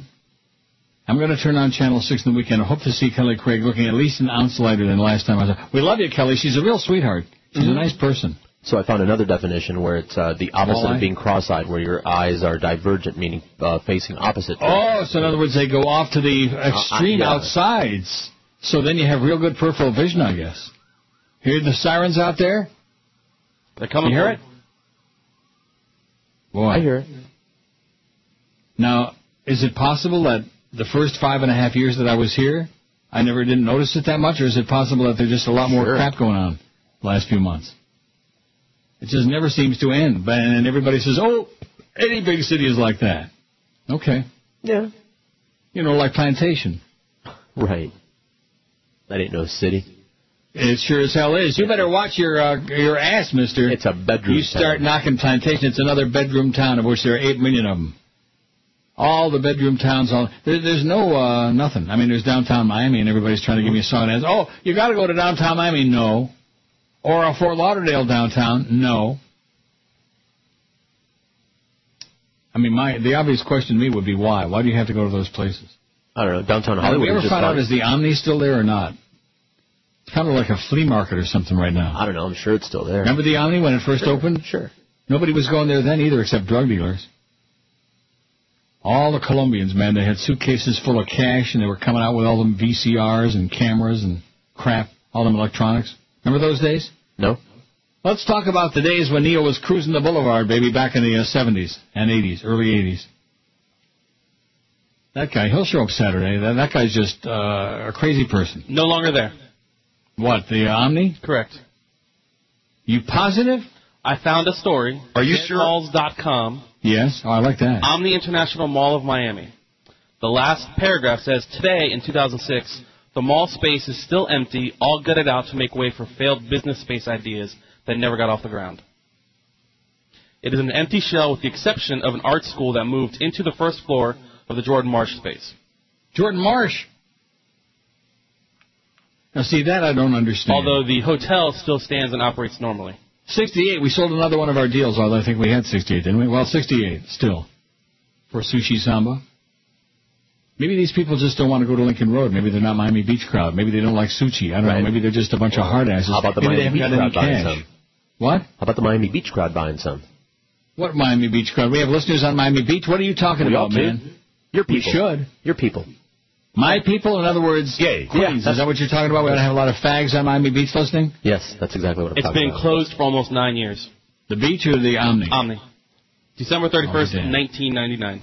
Wow. Boy, you better get around more, Neil. If you spent all your time in South Florida, you'd see all the damn places that are closed down. You'd be really depressed. It's like when you go back anywhere years later. Right. You can never go back. I saw a thing in the Boston Globe today. It was about all the different ice creams. You know, what's your favorite place for ice cream locally in the Boston area? And Brigham's wasn't even listed. And so I Googled Brigham's, and there's a big article about it, and they merged with some other company from New York State. Now they're in New York, but it's still Brigham's. And it's not even listed there. I'm going to tell you, Brigham's was so good that if I still lived in Boston, I'd be dead. The food there was just awesome. Now, there's a lot of food that's overrated. Like in the North End, there's a lot of Italian restaurants that really suck. So if you go to Boston for the first time, don't go to the North End and expect that any Italian restaurant you walk into is going to really be great, because some of them really suck. I'll take the Old Prince Spaghetti House any day, baby. For dinner, and then stop at Brigham's on the way home. With my little 1960 Corvair. Yeah. They don't make them like they used to, I'm telling you right now. That was a neat little car. And the big knock on it was that the fan belts kept going. Well, you know, that's the way it goes. Crap happens. That's what Joe Bell says. Jolly Joe says, well, fan belts break, Neil. It's a technical thing, you know, they break down. I mean, if I had to choose between a really brand new, pristine 60 Corvair and like this Pontiac Solstice, I'll take the Solstice. That's what I thought. I mean, the Corvair was like a nice beginner car. Just like the Solstice is a nice beginner car for some punk, you know. Mm-hmm. That was your first one? The Corvair, yeah. My second car was a 63 Oldsmobile, an Olds 88 or something like that. And then Larry Kent once sold me a car when I was working at KAT. When I came to South Florida, he sold me an Olds, was it a 98? Was there such a thing, an Olds 98? The big, expensive, gas-guzzling one? A used one, and man, that thing had more problems. You used to be able to, like, boil spaghetti in the, you know, where you have the antifreeze? Right, the radiator? In the radiator. No, not in the radiator, where you have the washer fluid. All right, yeah. And it used to boil. It would get boiling. You could have put pasta in there. To hell with that damn pasta maker that they're peddling on TV. Have you ever seen that tube that they have? Tube! Where you just stick the hot water and pasta in there, and it boils by itself. Yeah. That thing looks so... Now, why would that work? Why would it make it boil? Well, it's not... You pour boiling water into it. Yeah. Well, why does it keep boiling? It doesn't. It coasts. It's 86 along the coast. Everybody's listening to the coast. That's our problem. We can't deal with the coast. Attaboy, Disney. You had it in you jackass. 560 QAM. Sports leader. Okay, this is Scott Farrell. And when I'm up in Boca Chica slapping old women with painted lips around the pool, I listen to the Neil Rogers 1 to 2 hours. Yeah, I listen to the Neil Rogers Fair and Balanced 1 to 2 hour. STD-laden strip joints. Approved by Joyce. Fart sounds. Rejected by Joyce. Online gambling scams. Approved by Joyce. Words containing the word bag. Rejected by Joyce. Erectile dysfunction spots. Resoundingly approved by Joyce. Tuba sounds resembling fart sounds. Rejected by Joyce. Blatant sports-related faggery and sports show hosts encouraging kids to rob liquor stores. Happily approved by Joyce. Fart sounds. Rejected by Joyce. 64 is all we got left on the place. Sashimi Sushi. 64. That's not bad. Not good. The food's good. Ooh. What do you got? What do you got besides the sushi? Just sushi. No sandwiches? What were you talking about before sandwiches? That's what's on the menu. I was reading them off the menu. Oh, okay. George, here, I close this out, by the way, as promised. We got the new pool up there, which is a little more sexy than the shows at Gulfstream. But nevertheless, although I think that what's-his-name wanted to have sex with you at Gulfstream. Right. Geo? Well, we could switch those appearances up a little bit. I'm starting to like Schmidt-Cam, some of the people on that MySpace, much more easily than I used to. I very rarely blocked anybody, unless they were really just totally obnoxious and, you know. But now if they just annoy me, like that Anthony, the UPS guy, Tony, in Connecticut, I just blocked him yesterday. He's just annoying. Randy this, Randy that, Randy. Just, I tell him I don't really give a crap about Randy. I wish her all the luck in the world and more power to her, but whatever, And so he just keeps writing the same, and I finally just blocked him. Just annoying. He's a groupie, and if you look at his own site, his own MySpace page, it's got you and me and Randy and every radio person with a MySpace thing who ever came down the pipe. That's all he's got. Huh. Groupie. And there are few things in the world worse than a groupie. When George does the shows at Gulfstream, what's your take? We had 995 votes. I could have waited for 200, Chris, but I didn't. Oh, well. Too bad. What do we have on the first one when I Schmidt canned? Give me 1 second. Yeah, go ahead. So you're going to go view previous, and it's going to be this one. No, I'm going to history. Oh. Yeah. Boy, history. Feels like we're reliving history here. It's taken so long. Well, it's got to load up all the previous polls. Yeah, I know what it is. Don't you think I know what it is? I don't know, do you? Yeah. Scroll the polls. Okay, get with it, Tubby. Well, it really doesn't make any difference. Okay, how many we had? I mean, why did I even ask that question if I knew it was going to be like a big song and a dance? 948. 948 and 195 is 1143. Even a child could do that math. So what does that mean? Nothing. Means when George does the shows at Gulfstream, what's your take? It's okay, 83. I just want to make sure that combined we had over 1,000. Otherwise, I'd feel really, really nervous and bad, Like, oh, geez, what are we going to do? Especially it being your last poll for a while. Yeah, and I never got a chance to confabulate with George this morning about that stuff. The stuff? Yeah, like I'm going on vacation tomorrow. The good stuff? Like no, not that good stuff. Like the bedtime stories. Oh, yeah. Now, the bedtime stories are going to be on there for tomorrow. You don't have to worry about that. Okay, so starting tomorrow for the next day. No, not starting tomorrow for the next day, just that one day. Okay. And then I'll let you know. I'll send you a text or something. Beautiful. So I got to do them today for tomorrow, then, you're saying? No, you just said, wait, you got tomorrow taken care of. I got to do Saturday. Sorry, it's the wasabi. Friday for Saturday. Got it. For Saturday, okay? And then I'll be down there, and I'll take care for my palatial home. I'll take care of business. Beautiful. And then when I'm driving back up here, I'm not going to be able to do it from the vet. I don't have a computer in my Corvette. No. I don't have any Why not? laptop. Just send me a text when you want me to take over. There you go. Like you said. When George does the shows at Gulfstream, it's okay, 83. I love it, 48. That's 67.1%, but dropping. In the beginning, you were like, I turned it off 37. It sucks 27. That's 32.7% naysayers. But you got to beat like by better than 2 to 1. You got two turds. Yeah, that's surprising. Amazing. Is it? Considering the source. Yeah, considering how sour South Floridians generally tend to be. Whatever you do, we don't like it. We don't like it. Okay, how about if we try this? The No, I don't like that either. Well, how about if I try this? Nah, that's right. It all sucks. Everything sucks. You know what? Like I said the other day, they don't know what they want. No. They don't know what they want. There are a lot of them are like you who live in the past. They want to bring back those glorious days, It's not going to happen. I want to live in the future. Oh, now that you got your new deal, Neil, does that mean you get all your material back? I mean, what a stupid-ass question from a guy who sounded like supposedly an adult, What kind of crap is that? Crap. My first sexual experience with another person, I wish I could relive. 5. I wish I could remember. 2. I would much rather forget. 2. Didn't last long enough. 1. Wasn't as good as when I do it alone. 1. Was with somebody way older. 1. Might land me in jail if anybody found out. 1. And no votes for. Took too long. Was with a man of the cloth. Or was my only one so far out of the first 13. We're just starting to get a nibble on this poll, A little nibble.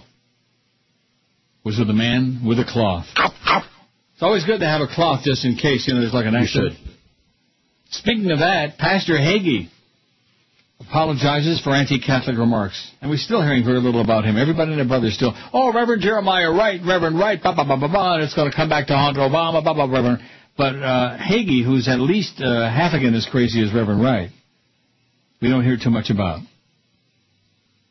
John Hagee, an influential Texas televangelist who endorsed John McCain, apologizes to Catholics. He apologized Tuesday for a stinging criticism of the Roman Catholic Church, for having emphasized the darkest chapters in the history of Catholic and Protestant relations with the Jews. Hagee's support for McCain has drawn cries of outrage from some Catholic leaders who called on McCain to reject Hagee's endorsement. The likely Republican nominee, why do they keep saying that, has said he does not agree with some of Hagee's past comments, but did not reject his support in a letter to William Donohue, president of the Catholic League for Civil and Religious Rights, the Farbiston William Donohue. Hagee wrote, out of a desire to advance a greater unity among Catholics and evangelicals in promoting the common good, I want to express my deep regret for any comments that Catholics have found hurtful. Donohue, one of Hagee's sharpest critics, said he accepted the apology and planned to meet with Hagee today in New York. I got what I wanted, Donohue said in an interview. He's seen the light, as they like to say, so for me it's over. Yeah, Farbisson. He got what he wanted. The controversy had threatened to pursue McCain throughout the campaign, potentially hurting his standing with Catholic voters. A majority of Roman Catholics voted for President Bush in the past 2 presidential elections, critical votes in close elections. And what's the Catholic obsession with Swillery? Can you tell me that? Why does she get like 70-80% of Catholics in almost every state? I don't know. Is it because they're so Farbiston? Is that it? Maybe. Maybe the Pope put them up to it. Do you think that could be it? Maybe when the Pope was here, he put a curse, a hex on Obama. Maybe he don't like those people either. He is a Nazi. He don't like those dark folks. Don't kid yourself, okay? There's a few of those bishops around, but not too many. Just enough to calm everybody down. Just enough to pacify. You know what I mean by that? Yep. The letter came after Hagee met Friday for lunch in a French restaurant in downtown Washington with 22 influential religious activists, virtually all of them Catholics. I'm really curious about why this story. Where's this from? It's from AP, Associated Press. What difference does it make that he met them in a French restaurant? I don't know. You follow what I'm saying? Why does it say that? To suck up to the French? I don't know. Oh, what a horrible thought that is. Hagee has cited the Inquisition and the Crusades as evidence of anti-Semitism within the Catholic Church and suggested that Catholic anti-Semitism shaped Adolf Hitler's views of Jews. In my zeal to oppose anti-Semitism and bigotry in all its ugly forms, I have often emphasized the darkest chapters in the history of Catholics and Protestant relation with the Jews, Hagee wrote. In the process, I may have contributed to the mistaken impression that the anti-Jewish violence of the Crusades and the Inquisition defines the Catholic Church. It most certainly does not. How about the pedophile priest? Does that define the... You know it. Oh. Hagee has often made references to the apostate church and the great whore, terms that Catholics say are slurs aimed at the Roman Catholic Church. In his letter, Hagee said, well, you know one thing about Madeleine O'Hare? She's at pieces now. In his letter, Hagee, she always used to say the Roman Catholic Church. She would roll her tongue. Cute. Oh, she was full of vinegar and whatever goes with it. Full of pea and vinegar. In his letter, in fact, it was on, she was supposed to be on my show. I think it was on a Saturday morning. That's when I decided no more guests, and I'm not going to do any more of that old boring, that old style talk. That's the day. She wasn't too happy about it. My producer had to call her up and say, oh, Neil, not going to talk to you today. He's tired of you, you old bag, you know. She was good, though. She was very entertaining, had big balls. Her son was like kind of a retard. He's dead, too. They chopped him up in little pieces, too, you know. Mm-hmm. In his letter, Hagee said he now better understood that his use of those descriptions taken from the Book of Revelations are a rhetorical device long employed in anti-Catholic literature and commentary. He stressed that in his use, neither of these phrases can be synonymous with the Catholic Church.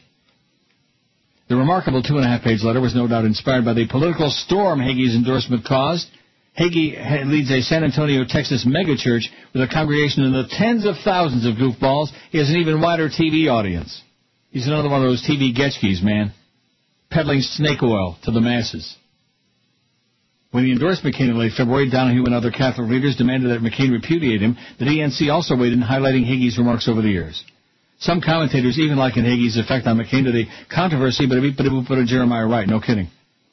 McCain initially embraced Hagee's endorsement, eager to reach out to religious voters by securing the support of a prominent Christian conservative, but he was soon forced to put some distance with Hagee. Any comments he made about the Catholic Church, I strongly condemn, of course, he said during an April appearance on ABC's This Week. McCain, campaigning in North Bend, Washington, McCain on Tuesday said Hagee's apology was very helpful. Even though he didn't mean a damn word of it, of course, everybody knows that, neither does McCain, because they're all a bunch of whores. Talk about great whores. Just like us in the broadcasting business, we're a bunch of whores, although we're not as big of a whores as they are on Fox, for example, or on CNN. That's why that thing I played by Olbermann is so remarkable. I mean, it's remarkable the fact that he was able to say it on the air anywhere. How long was it, like 10 minutes? Yeah, you want to play it again? Sure, why not? What are you talking about? I'm talking about 62 certificates. Oh, we're down to 62? Yep. That's not so great. And maybe as time goes by, like that one we sold out, let me take a look at that website. I better do it during the break.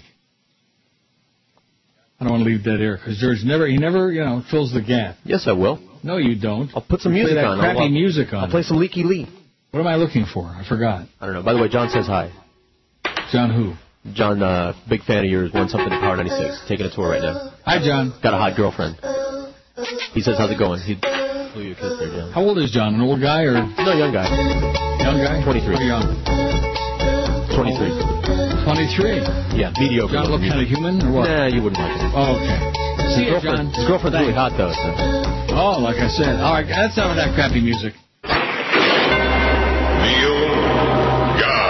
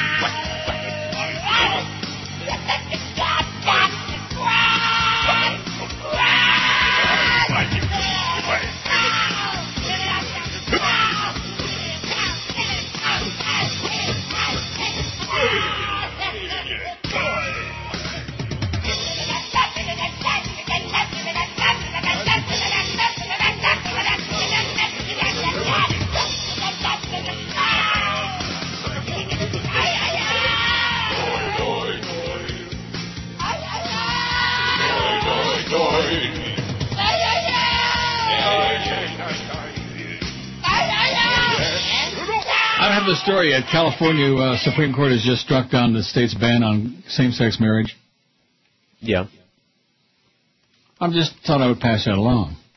Okay, what's it got to do with that dog so story? Cavalierly? Yeah. Well, yeah, we got 62 important. certificates left, by the way, for that place. Sushi Samba. Like I said. How's the chow? Great and gone. And gone, and once it's gone. That's right. Now, what did you eat, Chris? Shrimp tempura, I believe it's called. I love that. But now with, whatever you said. Soy sauce. Soy sauce. Oh, so salty, man. Yeah, that's the idea. Soy salty. That. Now, this story that you just faxed me, this is extraordinarily disturbing. From the Scum Sentinel. Palm Beach Gardens man accused of sexually assaulting 2 dogs. I noticed there's no name in here of the alleged culprit. 2 black and tan German shepherds have been put in the care of animal welfare workers as authorities investigate a Palm Beach Gardens man accused of sexually assaulting the dogs. Palm Beach County Animal Care and Control officials yesterday asked a judge to give the county permanent custody of the pets. County Attorney Shannon Fox said in court papers that the man, who lives in an apartment with his mother, had repeatedly performed sexual acts with the dogs. He lives in an apartment with his mother. I wonder how old this guy is. Like about 45, probably?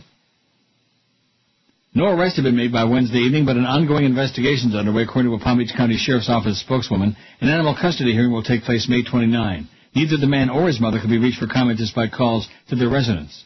So they obviously know his name, but for some reason they're withholding it. Officials said the investigation, which began more than a week ago, prompted renewed calls for a law making it a felony for people to have sex with animals. Florida is one of about 20 states with no specific law prohibiting such acts. Outlawing bestiality, legislators say, would make it easier for law enforcement officials and prosecutors to clamp down on sex abuse of animals. Since 2001, there have been at least a dozen documented cases in Florida. I'm surprised it's only a dozen. So many yahoos. I just can envision him in some trailer park with mom, Mm-hmm. This spring, State Senator Nan Rich, Democrat of Weston, filed legislation aimed at preventing anyone from knowingly committing bestiality, knowingly causing or raiding another person to have sex with an animal, or knowingly permitting sex with an animal. Rich filed the legislation in part because she's been seen academic evidence that there's a direct correlation between animal abuse and child abuse. The legislation passed one legislative committee. Rich said the struggle for passage of the legislation centers on the taboo subject and the graphic nature of the acts. I think people are just uncomfortable with the subject matter, she said Wednesday. It's just unfortunate there are not more ways to prosecute these atrocious acts because there's so much evidence that they're an indicator of other sexual deviant crimes. Same-sex marriage story. It's only speculation right now, but there is a theory going around about the surge in oil prices. We'll try to clear it up for you. Yeah. Oh, that's after they do a break note now. Well, we don't want to see your damn commercial. I thought he was going to give us the details on that same-sex marriage ruling. I'll have it before the end of the hour. Anybody care? No. So what about Keith Olbermann? Do we want to replay that one time or not? Ooh. What does that mean? I liked it, but, that's just I don't know where to find it on here. Really? Their resource team. I'll find it. Independence. Or not. So I think it's time for me to get some style at Got Style. Sound a little swishy to me. I don't know. So much started. Savings. These days it seems... Maybe it's not a good idea. Talks word travels fast. Come on, Keith. Has promised a special comment. Oh, there it is right there. You think after the break? Sounds great. Keith Olbermann had a great rant on MSNBC on his countdown show last night. He's on 8 to 9 and 10 to 11 and 1 to 2 in the morning. They replay it. They play it 3 times because of the fact that he's got the only show on television where anybody actually says something that, number 1, is true, and number 2, requires balls, and number 3, isn't a bunch of right-wing butt-sucking of the president and the neo-Nazis who are running the country and the world. Thank you again, Mr. President, for that little guy. You know something? That would be great if we could find that kid that called in that time after the Iraq attack, so obviously now it's like over 5 years ago. If we could find him, track him down. Oh, yeah. And we could do a crucifixion of him right there at Gulfstream on Saturday. Wouldn't that be great? We'd get 1 million people out there to see that. We could play Light My Fire in the background. Thank you for the low gas prices, Mr. President. Ha, ha, ha, ha, ha. Just another putz, baby. Just another quisling. Kid probably don't even have no weenus. 50, so there's somebody who won some prizes at Power came by to see us? Right, big fan of yours also. Yours, ours. Wow. But he was ugly, huh? He was a normal-looking guy. I'm just kidding. Why would you say he's ugly, you know? I didn't. Well, why would I say it? I don't know, to be a bastard? Yeah, well, I want to keep up my reputation. 54 votes on this new poll about your first sexual experience. It could have been better. You know what I mean? Mm-hmm. If I'd have been a lot smarter and a little bit more adventurous, it could have been a lot better. But the best talent. This is Neil Rogers. Sports Radio 560 QAM. The sports leader. God? Finally tonight has promised a special comment on 2 topics a lot of us had foolishly thought and had naively hoped we would not again have to address. And a third topic nobody thought a president would ever seriously mention in public, unless perhaps he'd just been hit in the head with something and was not in full possession of his faculties. How he expressed his empathy to the families of the dead in Iraq by giving up golf. The president has resorted anew to the sleaziest fear-mongering and mass manipulation of an administration of a public life dedicated to realizing the lowest of our expectations. And he has now applied these poisons to the 2008 presidential election on behalf of the party at whose center he and Mr. McCain lurk.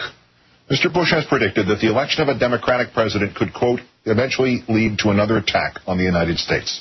This ludicrous, infuriating, holier-than-thou, and most importantly, boneheadedly wrong statement came yesterday during an interview with Politico.com and online users of Yahoo.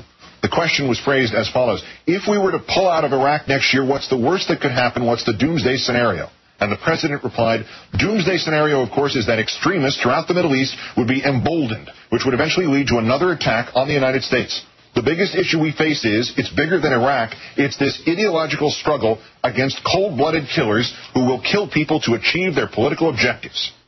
Mr. Bush, at long last, has it not dawned on you that the America you have now created includes cold-blooded killers who will kill people to achieve their political objectives?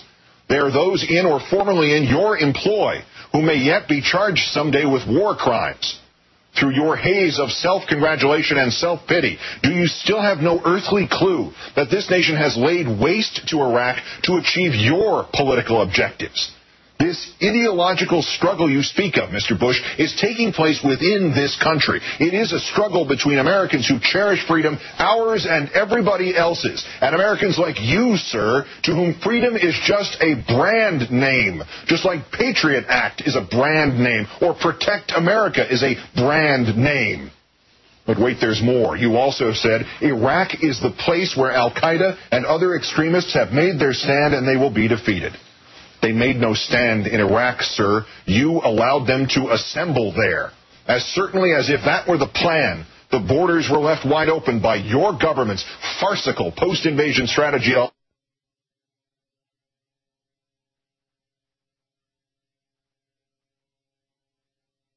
Did you drop out? Invasion strategy of letting the societal infrastructure of Iraq dissolve to be replaced by an American viceroyalty enforced by merciless mercenaries who shoot unarmed Iraqis and then evade prosecution in any country by hiding behind your skirts, sir. Terrorism inside Iraq is your creation, Mr. Bush. It was a Yahoo user who brought up the second topic upon whose introduction Mr. Bush should have passed or punted or gotten up and left the room claiming he heard Dick Cheney calling him. Do you feel, asked an ordinary American, that you were misled on Iraq? I felt like there were weapons of mass destruction. You know, mislead is a strong word. It almost connotes some kind of intentional. I don't think so. I think there was not only our intelligence community, but intelligence communities all across the world shared the same assessment. And so I was disappointed to see how flawed our intelligence was. Flawed. You, Mr. Bush, and your tragically know-it-all minions threw out every piece of intelligence that suggested there were no such weapons. You, Mr. Bush, threw out every person who suggested that the sober, contradictory, reality-based intelligence needed to be listened to and damned fast.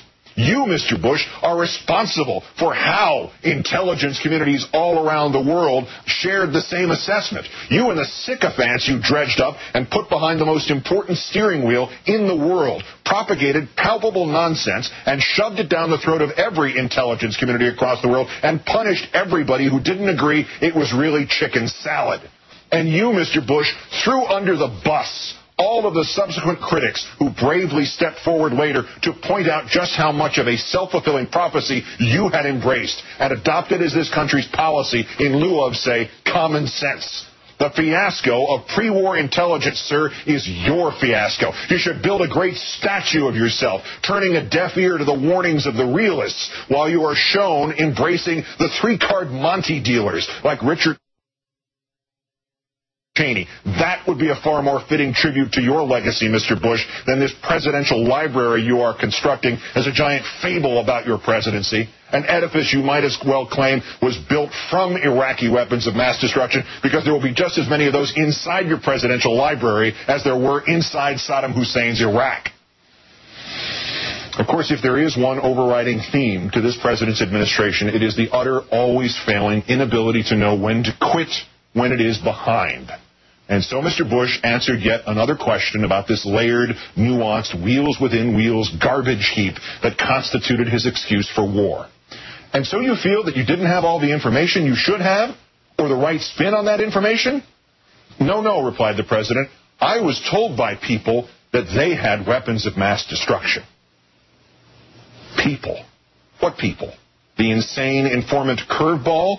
The Iraqi snake oil salesman Ahmed Chalabi? The American snake oil salesman Dick Cheney?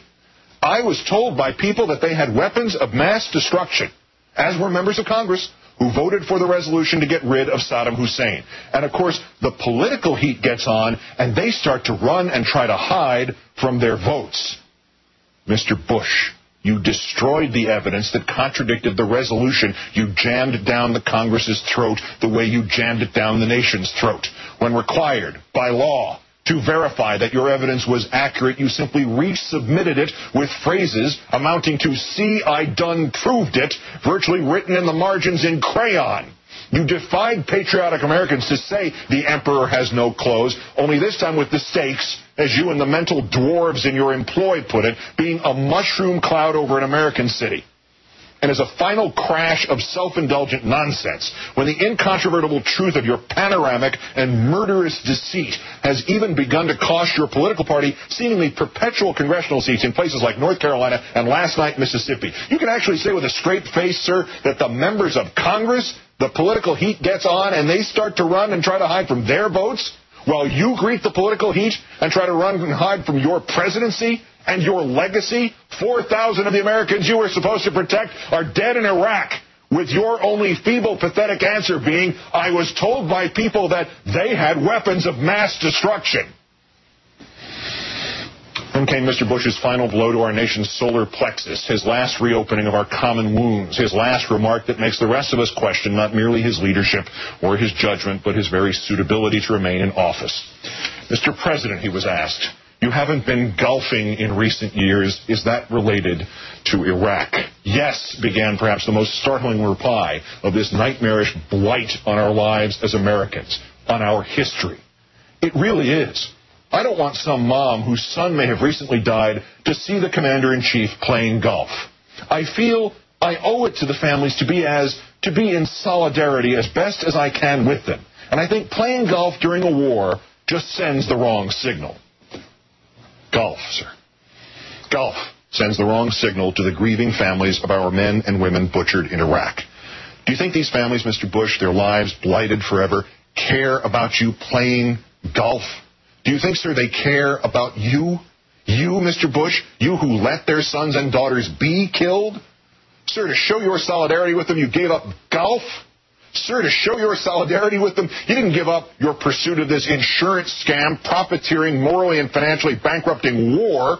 Sir, to show your solidarity with them, you didn't even give up talking about Iraq, a subject about which you have incessantly proved without pause or backwards glance that you may literally be the least informed person in the world. Sir, to show your solidarity with them, you didn't give up your presidency. In your own words, solidarity as best as I can is to stop a game. That is the best you can? 4,000 Americans give up their lives, and your sacrifice was to give up golf? Golf. Not golf. Golf. And still it gets worse, because it proves that the president's unendurable sacrifice, his unbearable pain, the suspension of getting to hit a stick and a ball together, was not even his own damned idea. Mr. President, was there a particular moment or incident that brought you to that decision, or how did you come to that? I remember when DeMaio was killed, who was at the UN, got killed in Baghdad as a result of these murderers taking this good man's life. And I was playing golf. I think I was in Central Texas, and they pulled me off the golf course, and I said, it's just not worth it anymore to do. Your one tone-deaf, arrogant, pathetic, embarrassing gesture, and you didn't even think of it yourself. The great Bushian sacrifice. An Army private loses a leg. A Marine loses half his skull. 4,000 of their brothers and sisters lose their lives.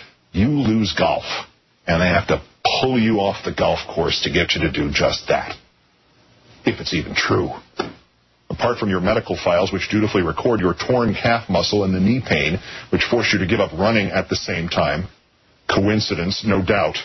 The bombing in Baghdad, which killed Sergio Vieira de Mello of the UN and interrupted your round of golf, was on August 19th, 2003, and yet there's an Associated Press account of you and photographs playing golf as late as Columbus Day of that year, October 13th, nearly 2 months later. Mr. Bush, I hate to break it to you, 6.5 years after you yoked this nation and your place in history to the wrong war in the wrong place against the wrong people. But the war in Iraq is not about you. It is not, Mr. Bush, about your grief when American after American comes home in a box. It is not, Mr. Bush, about what your addled brain has produced in the way of paranoid delusions of risks that do not exist, ready to be activated if some Democrat and not your twin, Mr. McCain, succeeds you. The war in Iraq, your war, Mr. Bush, is about how you accomplished the derangement of two nations and how you helped funnel billions of taxpayer dollars to lascivious and perennially thirsty corporations like Halliburton and Blackwater, and how you sent 4,000 Americans to their deaths for nothing. It is not, Mr. Bush, about your golf game. And, sir, if you have any hopes that next January 20th will not be celebrated as a day of soul-wrenching, heartfelt thanksgiving because your faithless stewardship of this presidency will have finally come to a merciful end, this last piece of advice. When somebody asks you, sir, about Democrats who must now pull this country back from the abyss you have placed us at, when somebody asks you, sir, about the cooked books and faked threats you foisted on a sincere and frightened nation, when somebody asks you, sir, about your gallant, noble, self-abnegating sacrifice of your golf game so as to soothe the families of the war dead, this advice, Mr. Bush, shut the hell up. Good night and good luck. Oh, there he is, Keith Olbermann, one of the all-time best rants last night at MSNBC. Biggest names. Let's play it again. Rogers. Sports Radio 560 QAM. 60 left on the things. Leader. All the crap you can unwrap. All the slime all the time. Tonight, CSI travels down the Garden State Parkway to exit 62. David Caruso stars in CSI New Jersey. So, what do we got? Well, Horatio, looks like someone wanted to have intimate relations with this cow. I guess somebody was in the mood. David Caruso breaks this case of bovine love. Tonight on CSI New Jersey. Okay, we got 60 certificates left. I was just double-checking again in case maybe one more went or something like that. Didn't. It didn't. So what do you think of that Keith Olbermann piece? That was Keith Olbermann from his Countdown show on MSNBC last night. Played it twice today, and you would think that, somebody would have noticed, wouldn't you? Spectacular. He really was. When you think that was on worldwide TV on the satellite. And he didn't flub it. I mean, that was a long rant. Yeah, well, I'm sure he wrote it. Right. And, he did a great job of reading it. I think he only flubbed one word in the whole damn, it's about a 12-minute thing. You know. He's good. He's damn good. And Imus must be an a-hole, regardless. And that's got nothing to do with anything. Am I supposed to feel bad about that I like... No. No. I'm not too happy with people in this business who come in and, run around trying to get everybody fired and stuff like that. But, sometimes there's a reason for it. Right. There might be more than meets the eye. That's correct. And in Imus's case, just what meets the eye, I think, would be enough. God. Hey, Sid the Kid, by the way, you on your way back to New York yet or what? What a loser. Bill writes me on MySpace, the Omni building is still there. However, it looks like somebody was expecting a hurricane and put up shutters and never took them down. The only businesses still in the building are the hotel and the Art Institute. All the retail space has been vacant for years. There are signs outside the building announcing that they're leasing, but the building is basically a shell. How do you like that? The Omni downtown. This is the great downtown Miami that's making such a big comeback. Oh, you'd be amazed, Neil. There's a big shopping center, bigger than the Eaton Center there downtown. Yeah, great. This is a great story. I'm glad I have time for it. You know how I'm always telling you in Amsterdam there are all these zillions of bicycles? Yeah. Allison Raphael writes, what single silver bullet can simultaneously reduce air pollution and oil dependency, roll back urban congestion, and fight obesity? It's not a pill, nor a complicated formula concocted by the World Bank. People around the world are turning to bicycles by the millions as governments rush to create incentives for the low-tech transport alternative to gas glugging, it says. Guzzling, smog-making, traffic jam-producing automobiles. Who ever heard of gas glugging? You ever heard such a thing? No. Some 130 million bikes were produced worldwide in 2007, more than double the number of cars rolling off assembly lines, 52 million. Bike production took off in the 70s, and after a brief dip, has been soaring since 2001, according to an Eco Economy Indicators report issued this week by the Earth Policy Institute. Although more than 80% of all bicycles produced today are made in China, oh boy, rising wealth led many Chinese to set aside their bicycles in favor of cars, but in the face of rising urban pollution and congestion, Chinese authorities are insisting that bike lanes be reestablished in major cities. In Beijing, bike rentals are being strongly promoted. China is following a growing trend in Europe and developing country smog centers such as Mexico City, Bogota, and Seoul, South Korea. The latest master plan for New Delhi, India, where the Punjab monarch, for example, calls for fully segregated bike lanes on all main roads to reduce growth in fossil fuel consumption. Amsterdam, Copenhagen, and the German city of Freiburg are all investing millions in infrastructure to encourage more people to bike to work. In Amsterdam, more than 55% of those who travel 5 miles or less to work already ride bikes. The government plans to spend $160 million by 2010 on bicycle paths, parking, and safety, according to the Earth Policy report. Paris now has some 20,000 bikes available for rental by credit card, scattered around the city at strategic sites. 6 million people used the new rental program during the first 3 months after it was launched last year. And the U.S. lags far behind this emerging trend, with less than 1% of workers commuting by bicycle. Overall, bike ridership has dropped by 32% since the early 90s. Of course, when you look at the size of the countries, for example, I mean, Amsterdam you can put in your hip pocket, you know. And Denmark, Copenhagen, you could put like in your shirt pocket. But there are places where it would come in pretty handy, you know. Like for Chris, he'd have gotten to work there on Monday. Yep. If he was riding a bike, and he'd probably weigh like 180 pounds right now if he was riding a bike. Mm-hmm. Good thinking, Chris. Start biking it. Okay. And look at all the money you'll save on gas. 95 votes on this poll. My first sexual experience with another person didn't last long enough, 24. I wish I could relive 22. I would much rather forget 22. I wish I could remember 8. Was with somebody way older, 6. Might land me in jail if anybody found out, 6. Wasn't as good as when I do it alone, 3. Was with a man of the cloth, 3. A man with a big cloth. Was my only one so far, 1. And took too long, none. Be nice to George. That's my advice. And have a great time.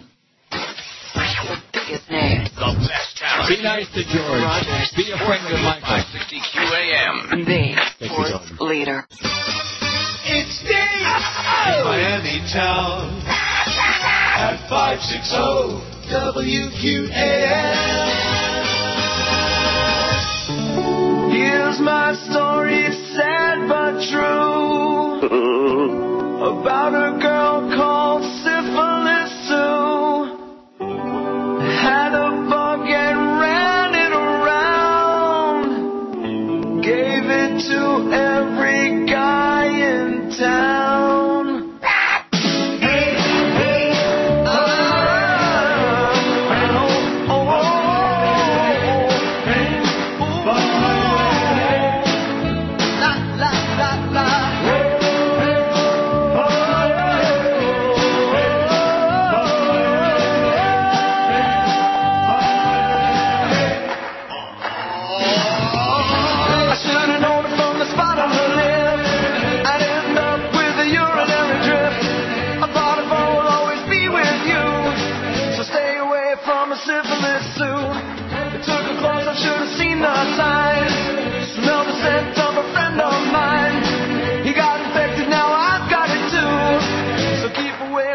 Syphilis Sue, yeah.